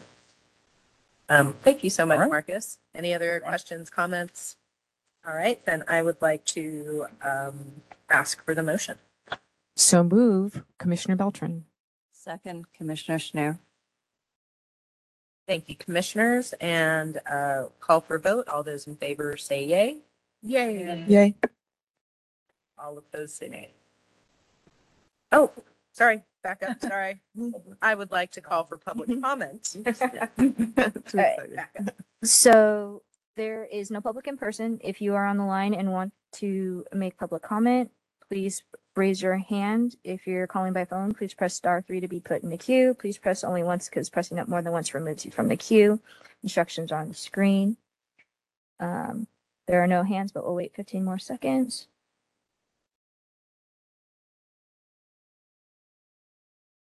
There is no public comment. Great, thank you. We already called the motion. I don't believe we need to do that again. All right, and the motion passed unanimously. Let's move on to item number 9. Thank you so much, Marcus. And yes, do keep us posted on the opening of that. All right, item number 9. If you wish to make public comment on this item, you may now raise your hand to be added to the queue, and you will be called on at the appropriate Yeah, sorry. time. Item number 9 is the Judas Streetscape. This item has been tabled. So we'll move forward to item number 10. If you wish to make public comment on this item, you may now raise your hand to be added to the queue, and you will be called on at the appropriate time. Item number 10 is the Civic Art Collection Fiscal Year 2022 Annual Report, and this is a discussion. I would like to introduce Senior Registrar Allison Cummings to present the item. Allison. I'm back. Continued good afternoon, commissioners. This is an item that historically Director of Public Art and myself give an annual report based on the fiscal year. We've done it the last 4 years or so, I think, part of this process. And of course, talking today about fiscal year 2022, which ended in end of June 2022. So we're catching up, if you will. And we figured that today was a good time to do these reports as we're all back in person and we have new commissioners, and it's a good sort of background about the collection and the work we do, and commissioning new works as well. So we'll try to make it efficient as possible. So I'm going to talk again about work that the Civic Art Collection staff in care of the Civic Art Collection has done over the last fiscal year, which was FY22. So July 2021 to June 2022. We'll talk a little bit about our budget, where our funding comes from, also how we spent it during this time frame, and then a summary of our work, some project highlights, and collections management statistics, and then looking forward to the work that we're doing this year and to come. That's Buoyant Bay by Owen Smith, a project that was realized in 2021. Okay, exciting text and graphs. So I swear I interspersed some good looking pictures in here.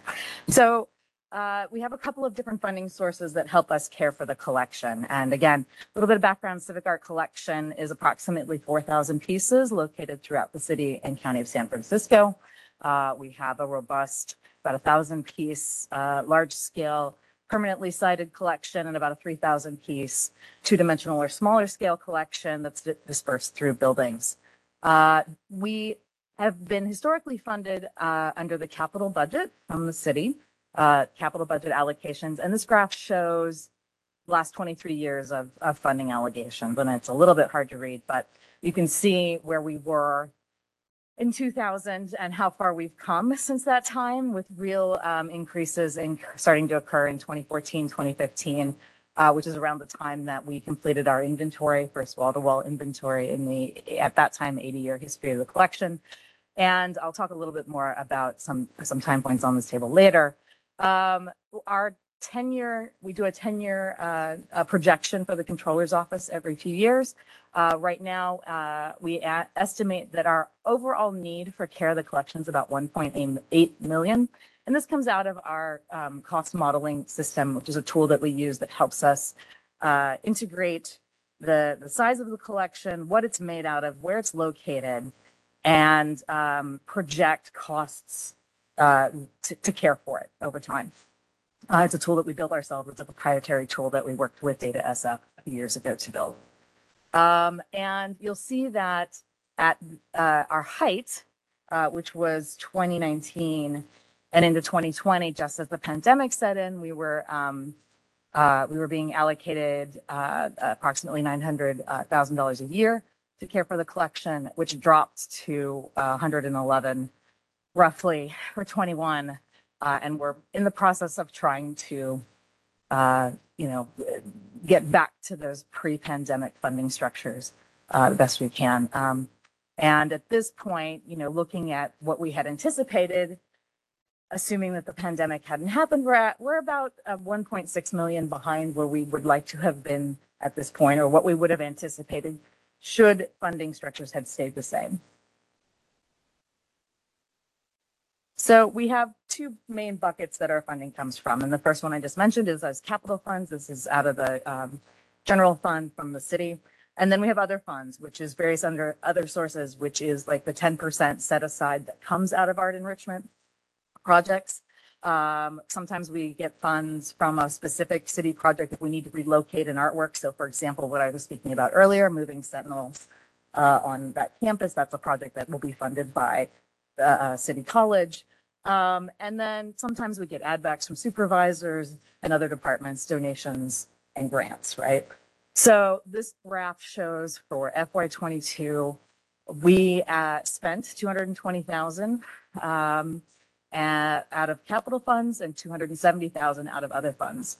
It's the first time in a while that utilizing other funds exceeded our capital funds, right?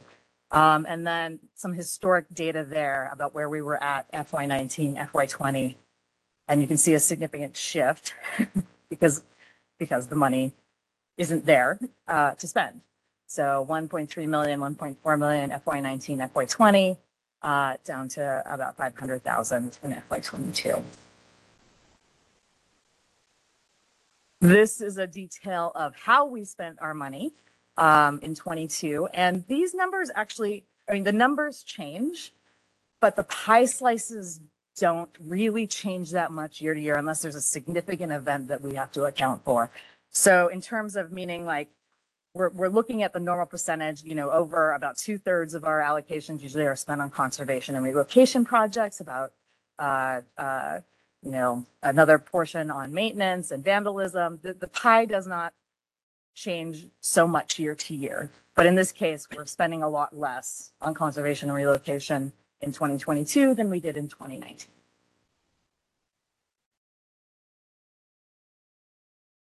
And now, so some summary projects of things that we worked on in this time frame, broken down between different types of projects. So some straight conservation projects. We did glass repair at the SFO. That's on. We will walk right up to the sun. That's a Sarah Kane piece at SFO. It encountered a baggage cart. And was repaired. Jetson Studios came up from technicians from Jetson Studios came up from Los Angeles, and it was repaired successfully. And we worked closely with the registrars and conservator at SFO Museums as well, who help us care for that collection located there. And then First Responder Plaza. This is a piece by Paul Koss at the Public Safety Building. At the start of the pandemic, was having mechanical issues. That bell rings at noon every day, 3 times. And it had gone for a significant amount of time not ringing. It required a overhaul of the motor that runs the bell and some replacement parts. So we were able to accomplish that in 2022. Another type of project that we tend to have are these relocations, and we often will, if we can, take the opportunity to do conservation on an artwork during a relocation project. This is Red Gothic, another artwork by Aristides Demetrios. We have a few in the collection. This is out in the Richmond, in an area of the city that does not have a significant amount of public art. So this was a project that was advocated for by the community. And then we worked closely with our partners at Rec and Park to help realize and share costs as they were doing a re-landscaping project at the park around the same time. Born again. And we've also taken this time to do assessments when we can. So if we have less funding, often we can sort of recalibrate and do assessments so that we can be ready when funding does come to do projects that are essentially shovel ready or that we know we have a need and get some of this pre-work out of the way.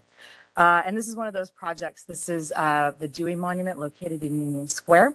It hadn't undergone a structural evaluation in some time, I think since the parking garage had last been retrofitted. So we took it on to do an assessment, which had its own inherent challenges. We ended up doing it by drone. That was a first. And so the images on the right, you can see her from the drone. And it will we were able to also uncover a lot of the historic documentation about the piece. It does not have any structural concerns at the moment, which is fantastic. However, we do need to do some work on it. So hopefully in the coming years, we can allocate funding to do that. It'll be a much more robust project, requiring scaffolding and more significant time and presence at Union Square while we do that work.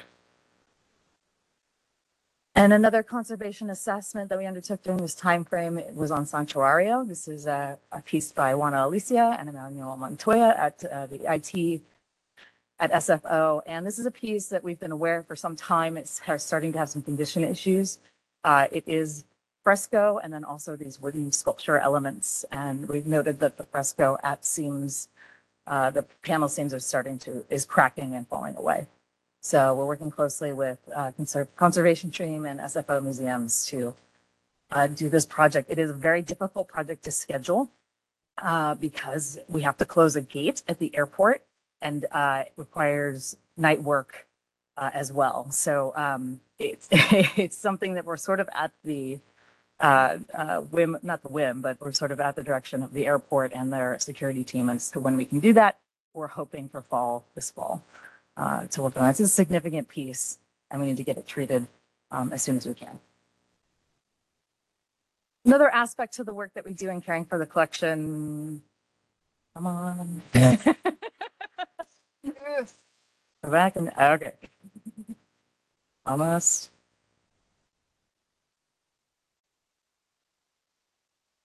Yeah. Okay.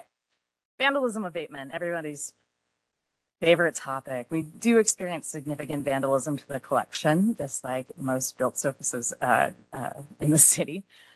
Highlights from this year, most of our sort of familiar characters. We did 29 treatment projects in 2022. It's about our average. At the height of times when we're having issues, we can often get to 45 or 50 treatment projects annually. So this was a little bit lower volume in 2022. That's the Balto at Garden Gate Park, Ashurbanipal Polo Building Civic Center. McKinley Monument at the end of the Panhandle is an often hit piece. We treat it actually on a quarterly basis, just regardless, because it gets vandalized so much.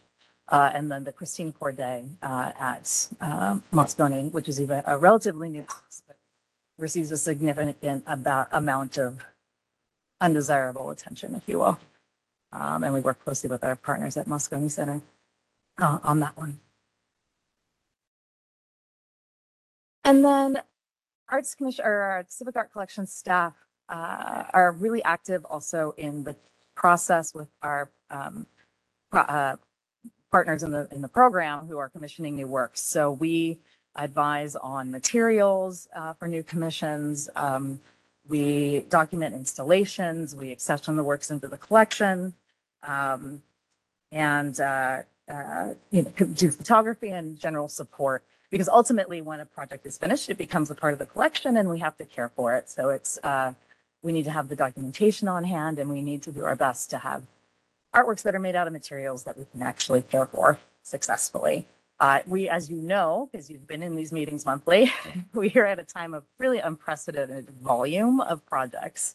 It's fantastic, and there's a tremendous amount of good work happening, it also means that our work is increasing and our collection is increasing at a pretty significant rate. So, as our budgets are going down.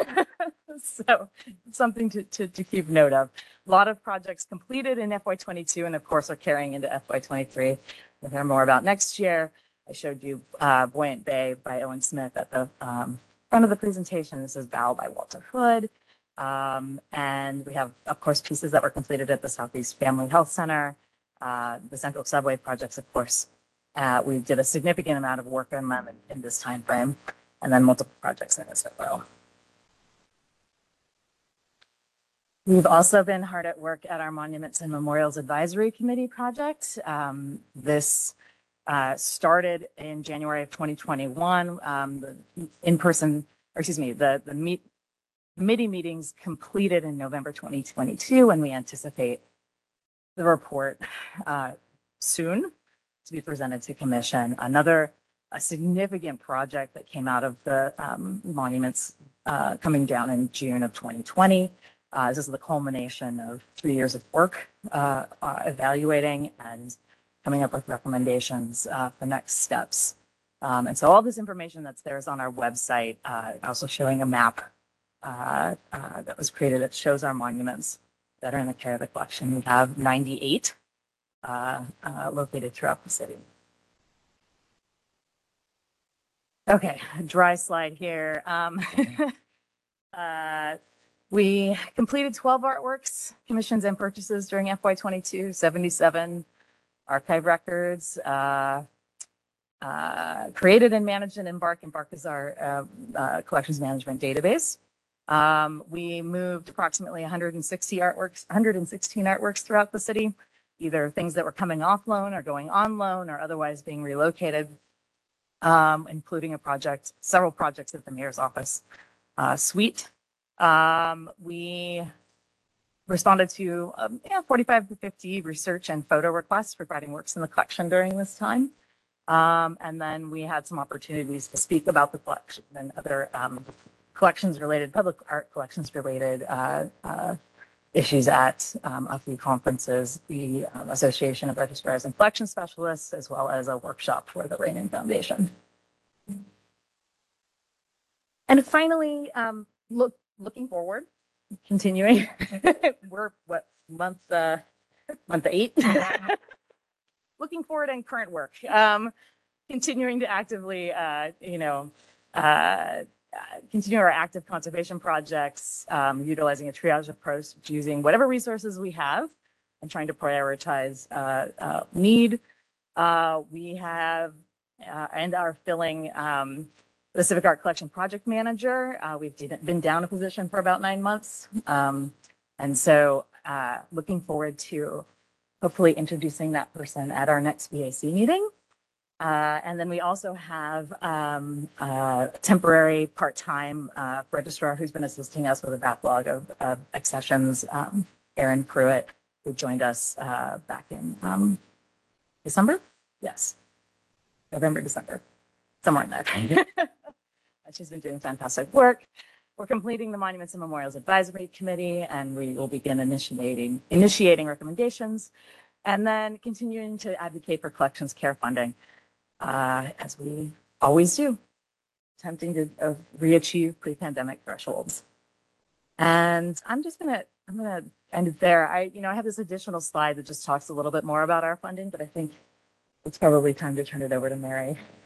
These are a few of the points within our history that show, how we were able to sort of increase our funding with the city, and then, where the pandemic occurred. So that's it. Answer any questions. 5 months. Great. I have a couple. Go ahead. You want to go? No, go ahead. Go first. Okay. I have a couple of questions. One, can you go 2 slides back? Right there. Yeah, under professional development. So, as many of you may or may not have been aware, Allison, when did you start? 2007. So in 2007, we were most fortunate to steal Allison away as the registrar from the San Francisco Museum of Modern Art. And she is just a complete rock star. As you can see in professional development and the bottom two entries, how she runs our civic art collection is admired all over the country. And she's asked to speak at professional conferences. She has just been such an enormous asset. She oversaw the very first 2014 to 2015 wall-to-wall inventory of our collection, which we had wanted to do for decades. And that it's in itself, essentially, in completing that inventory, which was an enormous job, and being able to get digital images and get all the information and get a database so that we could actually show off our collection. And also just the fact that she has been able to accomplish all of this work, particularly in the last couple of years when we've been under funding challenges. I particularly wanted to point out that when our prior executive director, or Tom DeCaney, worked with Allison to literally convince the mayor's office, which at the time was Mayor Edwin Lee, that our civic art collection was a capital asset, which was instrumental in us, and before that, it had never been considered that. It was considered something that was, something that the Arts Commission did over in that corner was collect art. And it was never given the same treatment that when a sidewalk needed to be repaired, there was always money in the city budget to do that. When an artwork needed to be repaired, we had something like a $10,000 budget for an $80 million collection. It was ridiculous. And now over the years, as you can see through those really great, very high red bars, our civic art collection has earned the respect of the city in terms of how valuable it is and how critical it is to repair it and to conserve it as an asset. So I just wanted to give Allison a huge hand. And our team. I should also mention, of course, I mentioned the positions that we're filling now, and of course, Tara Peters. Yay! And including Mary, too. Yes, Mary. So thank you very much. I did have a technical question, and you said that in the budget, the 10% was from the art enrichment set aside.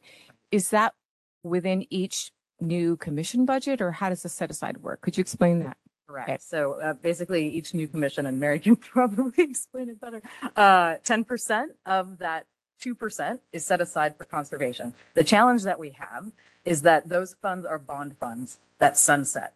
So we can't keep them very long. So we do our best to either utilize them immediately within the site or within as much as we can. We have via the ordinance the ability to spread those funds. If there's other artwork within that facility that's older, we can legally use that money on that. We can use it, again, your example today in a fire department. If there's another fire station that has artwork that we need to work on, we can transfer that money and use it there. We do our best to do that. But it's a challenge. Or we can ask the department to try to switch out those bond funds for funds that'll last longer. So it's great, but it's also a challenge, right? So that's, the intent was there in the ordinance to think about conservation and care from the beginning, irrespective of the fact that they're funds that actually expire. So, and we can't use them necessarily like on our monuments or older pieces in the collection that are throughout the city. So the capital funds really go to take care of those works that are outside of the art enrichment, works that have come in that way. So that. Yeah. Okay. Thank you. Thank you so much. Yeah. Thank you. I just spoke, first of all, as I agree with JD, you are a rock star, and we do appreciate, and I do remember back when we first started that you started the momentous task of trying to get the database of all of this.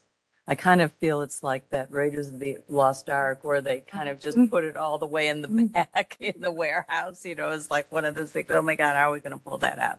So major congratulations on getting that all together. It's incredible. I did have one quick question, which was about the Joseph Kosuth piece. Oh, right. The neon on it. Where does that stand in terms of getting that fixed? Yeah, working on it. We're working on it.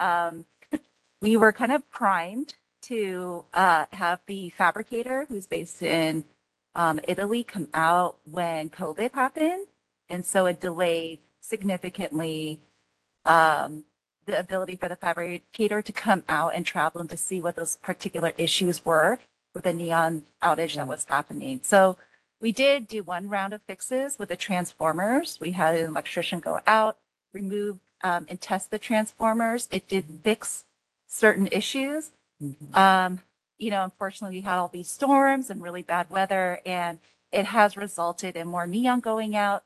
The next step is to get the fabricator to come out, do some reproduction of the neon and bring it out and test it and make sure that, the way that it's attached to the building is done correctly and securely.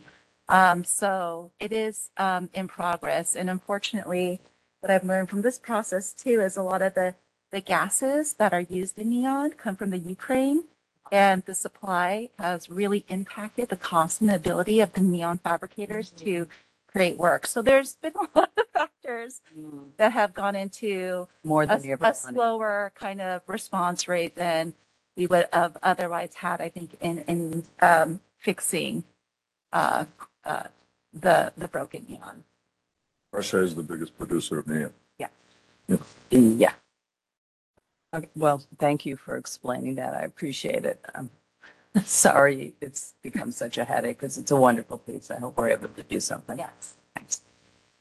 I have a couple questions as a newbie here. Just trying to understand some of the financials a little bit here. Just looking at the 1.8, is that the need for this year? That is the need, like when we estimate out a 10-year production, that's annual need averages out to 1.8. across the board, right? It's an estimate. What is there a growth rate that you apply annually based on the acquisitions? There is an interest at 1.5% of which is no longer as viable, right? When we're looking Right. 4.5% and 6%, in inflation. So we're actually working with Data SF to rework our tool to get it more up to date with what has happened with the last several years. So Yeah. I expect that number to grow. It does grow because we run the cycle every year and we add the new works into the cycle. So it anticipates that, but it's essentially a new set of data every year. It doesn't, and it actually, and that's one of the things we're working on Data SF with, because our rate of acquisition fluctuates so much. Right. Some, like 2 years ago, I think we accessioned because we had a large two-dimensional groups of work that we did, like 250 pieces. This last year was 12. So it's hard to sort of over time, but that's a good point. And Yeah, I guess I'm just trying to understand if we have the mechanism in place to understand if we have a space where we know we cannot acquire because we don't have the funds for maintenance. Is there anything? there's no threshold. There's no threshold. There's no threshold. And then also, sorry, just Yeah. learning here. How do we address the budget deficit? Because even when I was looking at the pre-pandemic, we were still we're under $1 million, and the need for those years was at 1.4, 1.3. So we've always seems like we've been operating in a deficit. So how's that shortfall addressed, and how's that funded?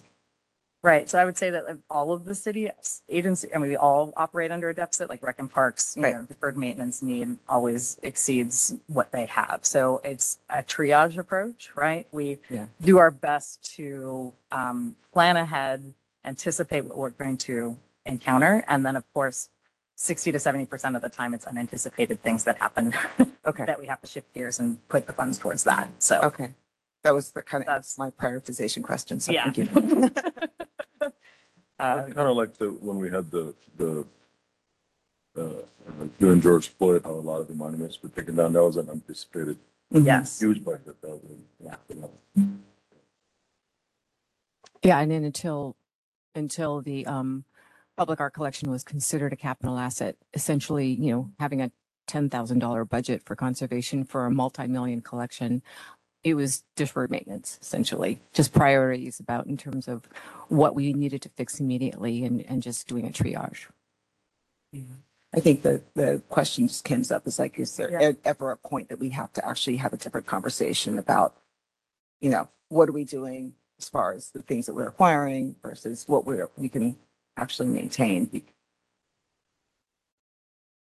And I think there's, points for advocacy in the sense that it is an unfunded mandate from the city charter that the Arts Commission cares for this collection, but it doesn't assign an actual budget line item for it. So, the continued advocacy, I think, within capital and so on and so forth is proceed further. And in answer to your question, we are actually mandated to use a percentage of the building budget for public art. So it's not like we can stop. That's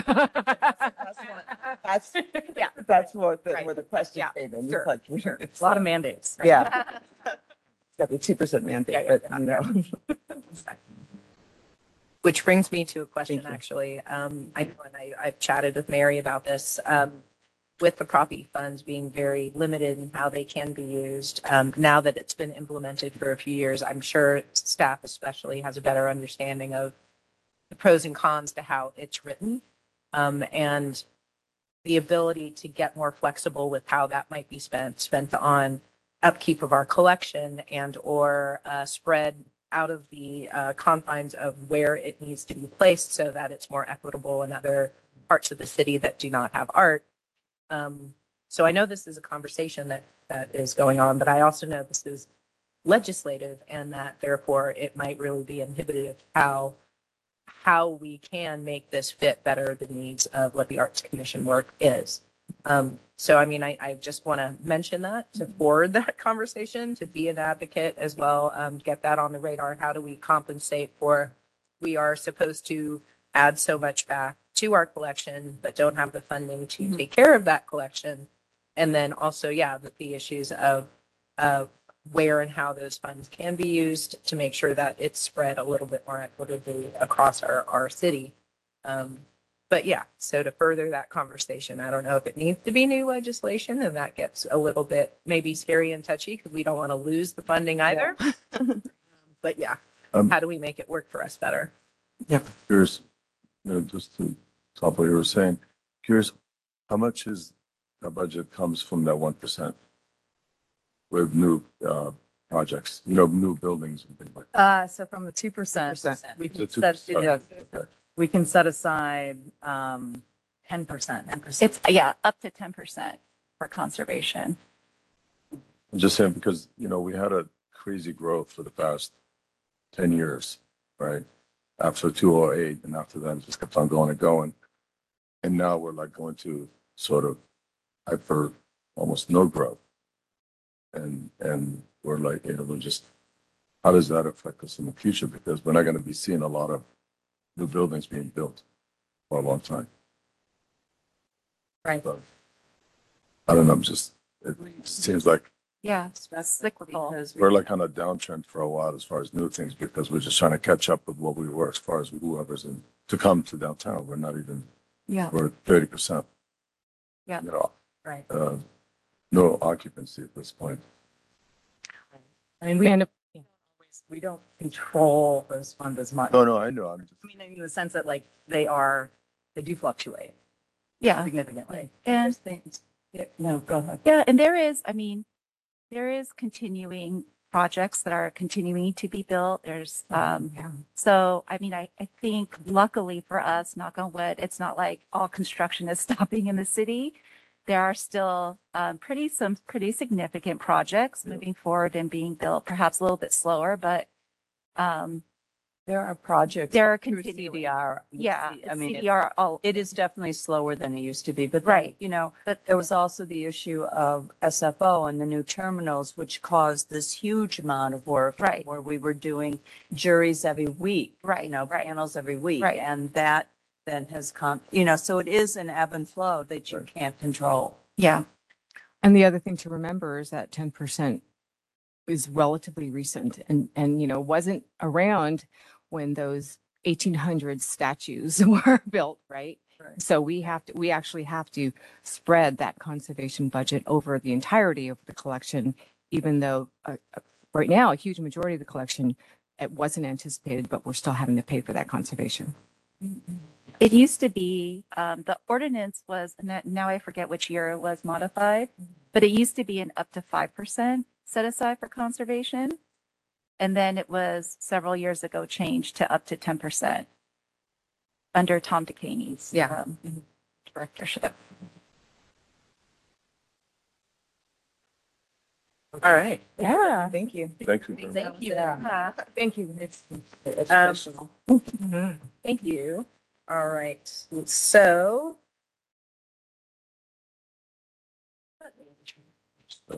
although I think we need to do public comment first. Yeah, I just want to make sure I'm on the right. We're on item number 9. 10. Thank you. Item number 10. Yep. So I would like to call for public comment. Is there any public comment on item number 10, the Civic Art Collection fiscal year 2022 annual report? There is no public in person, so if anybody listening remotely would like to make public comment, please press *3 if you're listening by phone, or please raise your hand if you're in via WebEx. The instructions are on the screen. I'm not seeing any hands. Let's wait another 15 seconds.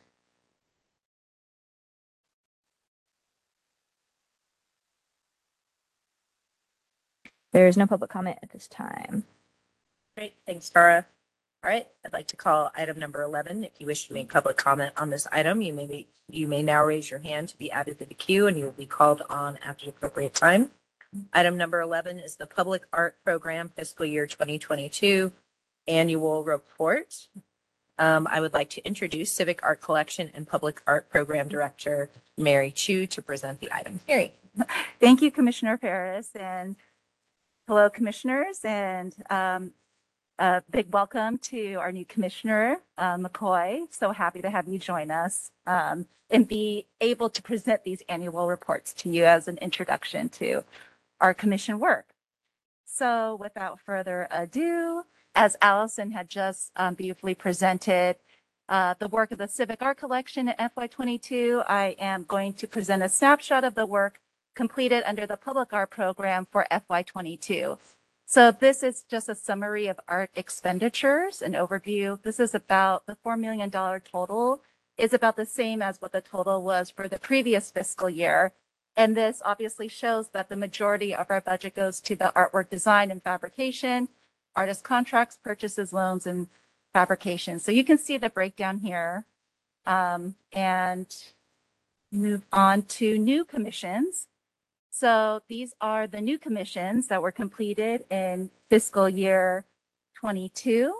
And you'll see that we have our Art on Market Street series, the 4 posters that we have each year. We also have 2 temporary projects. It's the fence projects at the Southeast Treatment Plant for the construction mitigation. And then we had the selection of 3 permanent projects. So the first one is for Mission Branch Library. Juana Alicia was selected to create a glass artwork that will be integrated into the historic window in the main reading room of the renovated library. The renovation will restore the central staircase in the library. You can see the image, the black and white image on the left-hand side, so that the artwork will be at the top of the stairs. Her proposal features the Nepal, which references the origin story of Mexico and celebrates beauty, resilience, and resistance under harsh conditions. Juana Alicia will also have a solo exhibit at the SFAC main gallery in the summer of this year, 2023. This was another permanent commission. Rigo 23 was selected for a sculpture at Mission Creek Park titled Unflagging Presence, the California Grizzlies of Mission Creek. His proposal is a sculptural tribute to the original wildlife present within the area, the grizzlies. And it reminds us that the survival of these animals is dependent foremost on the actions of humans. The love and protection of the mother bear alone is not sufficient to guarantee the survival of her cubs. And last but not least, for the new Hertz Recreation Center in McLaren Park in Viz Valley, artist Sanjay Voya was selected to create a wall work that celebrates and reflects the multiracial, multicultural, intergenerational joy and play of the neighborhood.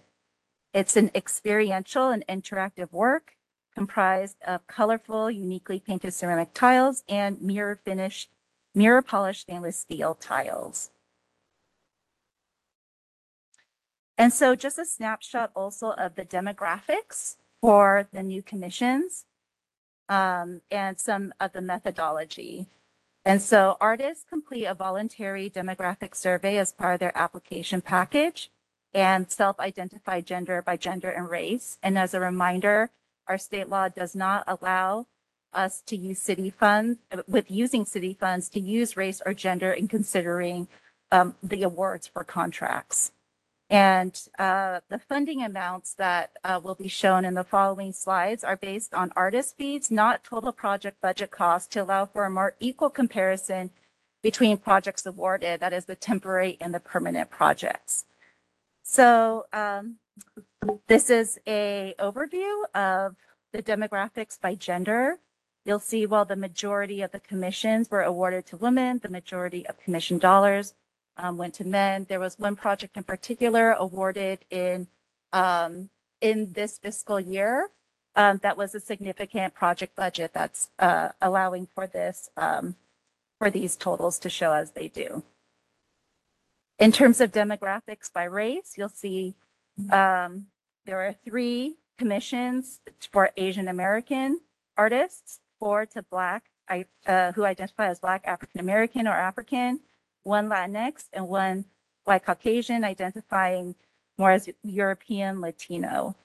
So while the majority of commission dollars went to artists of color, Black, African American, or African had the greatest number of commissions, but the single category of the White Caucasian was the greatest percentage in terms of dollar amount compared to the other distinct categories. And this also references the one commission that I spoke about earlier. So new projects by artist location. So you can see that the majority of commissions, both in number and dollar amounts, went to support San Francisco Bay Area artists. And so now I'll go on to talk about projects that were completed in FY 2022. So we have, and commissioners might remember this trio of 3 artworks next to each other in the airport. This one by Carter Lynch called Continuous City, a glass artwork that combines and overlays historic photographs and contemporary architectural elements to capture the essence of San Francisco. This work by Kim Ano called Long Arc of the Day combines multiple scenes of the San Francisco Bay Area and California landscape into one image. It begins with a view of the bay and the Ramaytush Ohlone fishermen pulling a tule boat leading to agricultural scenes, then to the wilderness and the headwaters in the California Sierra Mountains. The work is a collage and layering of glass with pigment color drawings based on historical engravings. We have a work by San Francisco-based artist Paul Madonna, who's known for blending poetic, poignant texts with lush, inviting hand-drawn cityscapes. Originally rendered in pen and ink, this panoramic view from San Francisco's Excelsior District depicts 2 perpendicular streets descending from a hilltop. The phrase, "Here you are you here?" is a palindrome which flows throughout the scene from side to side and foreground to background, prompting viewers traveling from all directions to consider not just where they are in space, but also where they are in time. We have, of course, also this bronze plaque honoring our late Mayor Edwin Lee, created in relief by the artist Antonio Mendez. And just to mention, the last 4 projects were managed by our project manager, Alita Lee. Additional works at SFO by this piece called Flourish by Allison Saar is a story of displacement and inclusion, referencing the adversity that migrants and refugees often experience upon arrival, but also perseverance and resilience. The artist intends the work to be a beacon that welcomes new travelers to San Francisco and will serve as a reminder of our common immigrant roots, the richness that thrives from diversity, as well as our collective experiences. This work by Ranu Mukherjee, When the Path Through the Atmosphere is Longer, also at SFO, was inspired by the feeling of being suspended in time and space during long-haul air travel and seeing 2 sunrises or sunsets in the same day. The image is collaged from printed sari cloth, a diasporic object that is rooted in Indian culture and suggests the movement of bodies. Included in the composition are depictions of the Arctic tern, known for its long yearly migration, and the hummingbird, which is native to the Americas. This project that was completed at Moscone for the renovation of the Moscone Convention Center by artist Sarah Z, Double Horizon, created from a single boulder split open like a geode to reveal a pixelated image of the sky embedded within the stone's interior. The same image is mirrored in the pavers of the walkway, as if the rock, functioning as a printmaking stamp, has fixed the image in place through force of gravity and pressure. By recording a fleeting moment of skyscape in the stone, the artist explores the fragility of passing time and the desire for permanence in the face of always shifting natural forces. Another significant project, which Allison also showed in her previous presentation, is Walter Hood's Vow. The sculpture creates an observation platform and gathering place on Pier 22.5. The artwork's translucent panels depict the history of the city's fireboats and their role in significant events along the waterfront, including the heroic responses to blazes ignited in the Marina District during the 1989 Loma Prieta earthquake and the 2020 pier fire at Fisherman's Wharf. Another significant, and just to mention, the previous 4 projects were beautifully managed by our project manager, Marcus Davies, sitting behind me, who presented, of course, another work that he had recently completed. So this project, also significant project many years in the making by Jorge Pardo for the Van Ness BRT, consists of a total of 26 light poles, 13 at the northbound and southbound stops between Gary and O'Farrell. For this project, the artist transformed an everyday lamppost to whimsical, vibrant, colorful light sculpture. This work serves as a landmark and a beacon for transit riders. And this is one of the construction barricade projects that I had mentioned earlier for the PUC at the Southeast Wastewater Treatment Plant by Malik Senefru. This expansive temporary mural seeks to reinforce the importance of community and family and using past experiences to clear the air and help build a better future. And this project and the previous one, also behind me, Jackie Von Tresco, was beautifully managed by our project manager. So last but not least, we have the Art on Market Street comic series from 2022. And so these are just images from the 4 different artists. Frederick Hayes, who poster series about San Francisco Black history and focus on African-American contributions to San Francisco culture and history. The next one was Tale of Daisy and Gaia by Gaia Weiss. For the series, Gaia created a dual narrative on how they came to love San Francisco and the discovery that their great-grandmother once lived there as well. This series by Vita Kwong and Kai-Yan Chuang-Hua, called Chinatown Love, Struggle, and Resistance, highlights the real stories of Chinatown's residents, foregrounding themes of love, caring, survival, and resistance. And last but not least, the series by A.C. Esfuera, The City of Poets, is a project featuring one-page comic posters exploring the rich history of San Francisco's poetry scene, particularly from marginalized voices, which call for action to seek justice and the liberation of oppressed people. So congratulations to Craig for an amazing series. So that is my presentation for FY22. Lots of work done. Really want to give a huge shout out to the amazing staff that we have, who this work would not have happened if it was not for the incredible staff working on our team. I think we just need to go plot. I completely agree. I actually wanted to call them all out: Alita Lee, Marcus Davis, Jackie Von Tresco, Craig Kapora, and am I missing anyone? And no, I think I called everybody, right? Is that it? Like, how did we do I know, isn't that, well, that's just it. How could the 4 of you accomplish all of that? And overseen by Mary. Oh, I'm sorry, and Ari. I guess. But she was, yeah, no, that was just last year, and just 4 people accomplished, and overseen by our rock star public art chief, Mary Chu. Just an incredible work. Yeah. So mind blown. Fantastic. Yeah, it's amazing. Thank you so much for that presentation, Mary. It's always so just uplifting to see all the work that gets done, all the amazing art that gets added to San Francisco every year. I mean, this really is a part of our identity as a city, as a culture.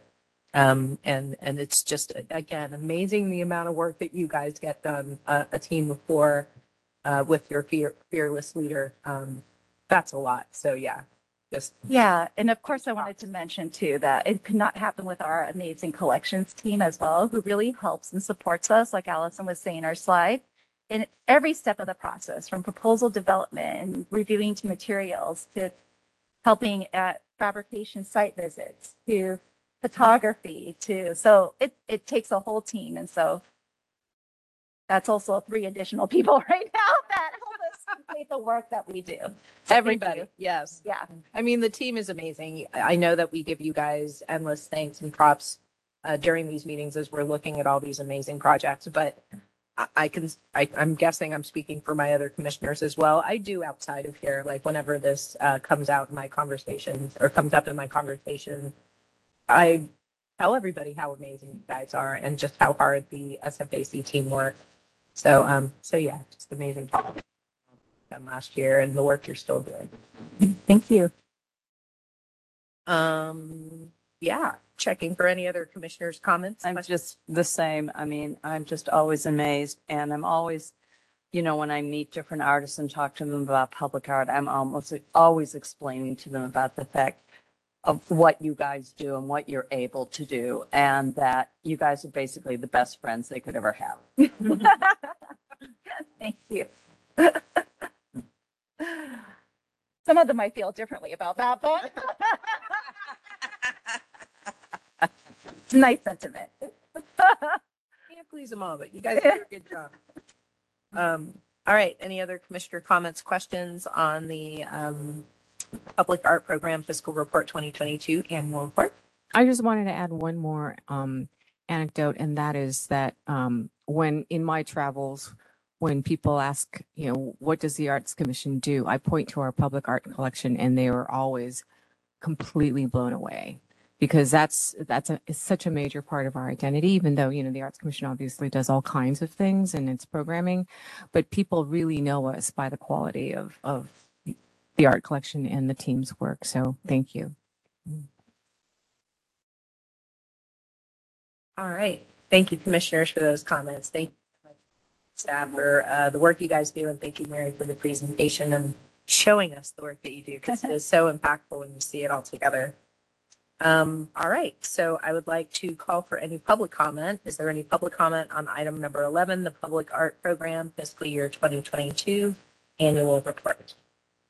If you're listening to this meeting via the web link and would like to make public comment, please raise your hand. If you're calling by phone, please press *3 to be put in the queue. Please press only once, and pressing it more than once will remove you from the queue. Instructions are on the screen. We're currently on item 11, Public Art Program FY 2022 Annual Report. There's no public comment in person. I'm going to wait another 15 seconds.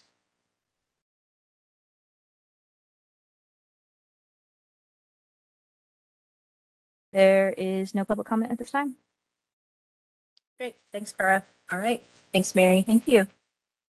So we're going to move forward and call item number 12. If you wish to make public comment on this item, you may now raise your hand to be added to the queue, and you will be called on at the appropriate time. Item number 12 is the staff report. I'd like to reintroduce Civic Art Collection and Public Art Program Program Director, Mary Chu. Yeah. Thank you. I just have 2 very brief updates. One, Allison had already previously mentioned, is that we are completing a hire for the collections manager. Extremely excited to get somebody on board to manage the wealth of projects that we have coming up for conservation and maintenance. And also we are in the process of hiring right now the temporary public art project manager position. I'm hoping to fill that within the next couple of months. So those are my 2 quick updates. Happy to answer any questions. Any commissioner questions or comments? Great. Thanks so much, Mary. And want to call for public comment. Is there any public comment on item number 12, the staff report?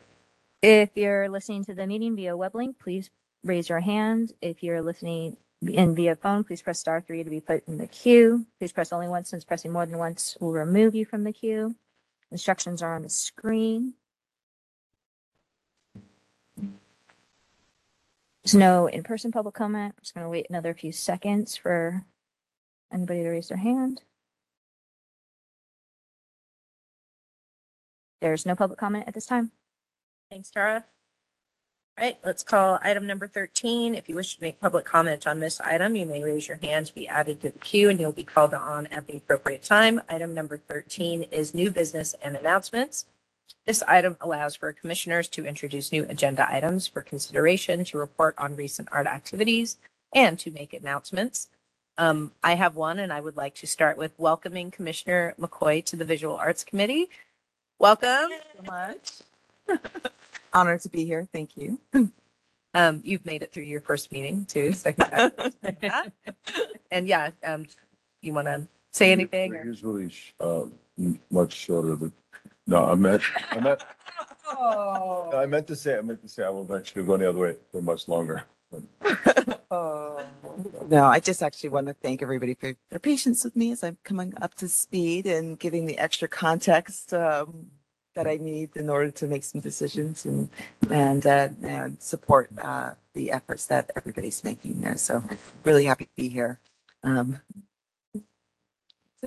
Thanks, Commissioner McCoy. And yes, by all means, any questions you have, the staff is amazing and Absolutely. commissioners are They've here been to support you as incredible well. so far. But yeah, we're really excited to have you and your expertise and your experience in the Bay Area as a creative person on the Visual Arts Committee. Thank you. Any other commissioner new business and announcement?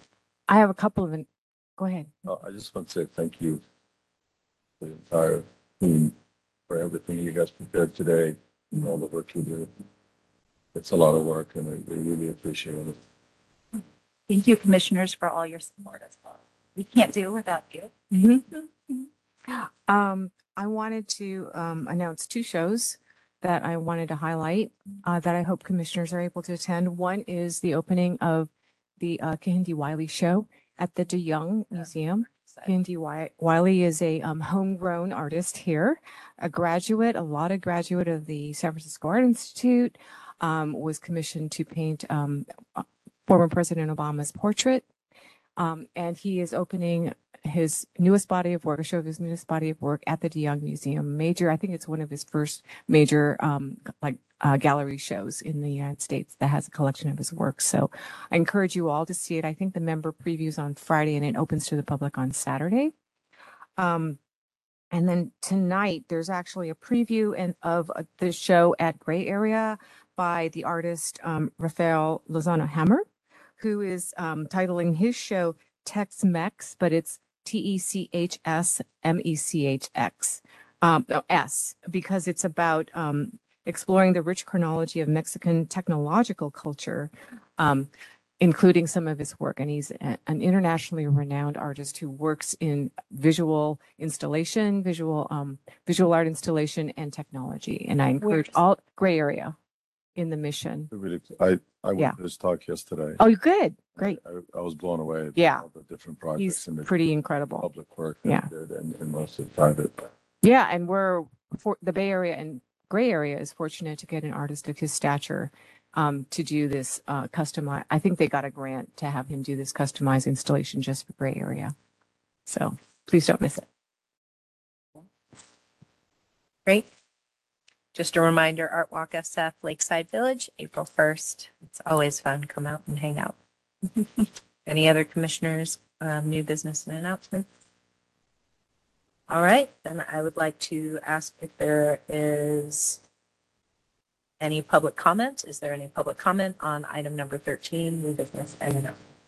If you're listening to this meeting via the web link, please raise your hand. If you're calling by phone, press *3 to be put in the queue. Please press only once, since pressing it more than once will remove you from the queue. Instructions are on the screen.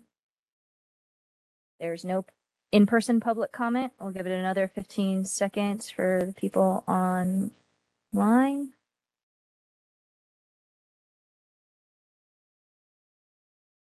There is no public comment at this time.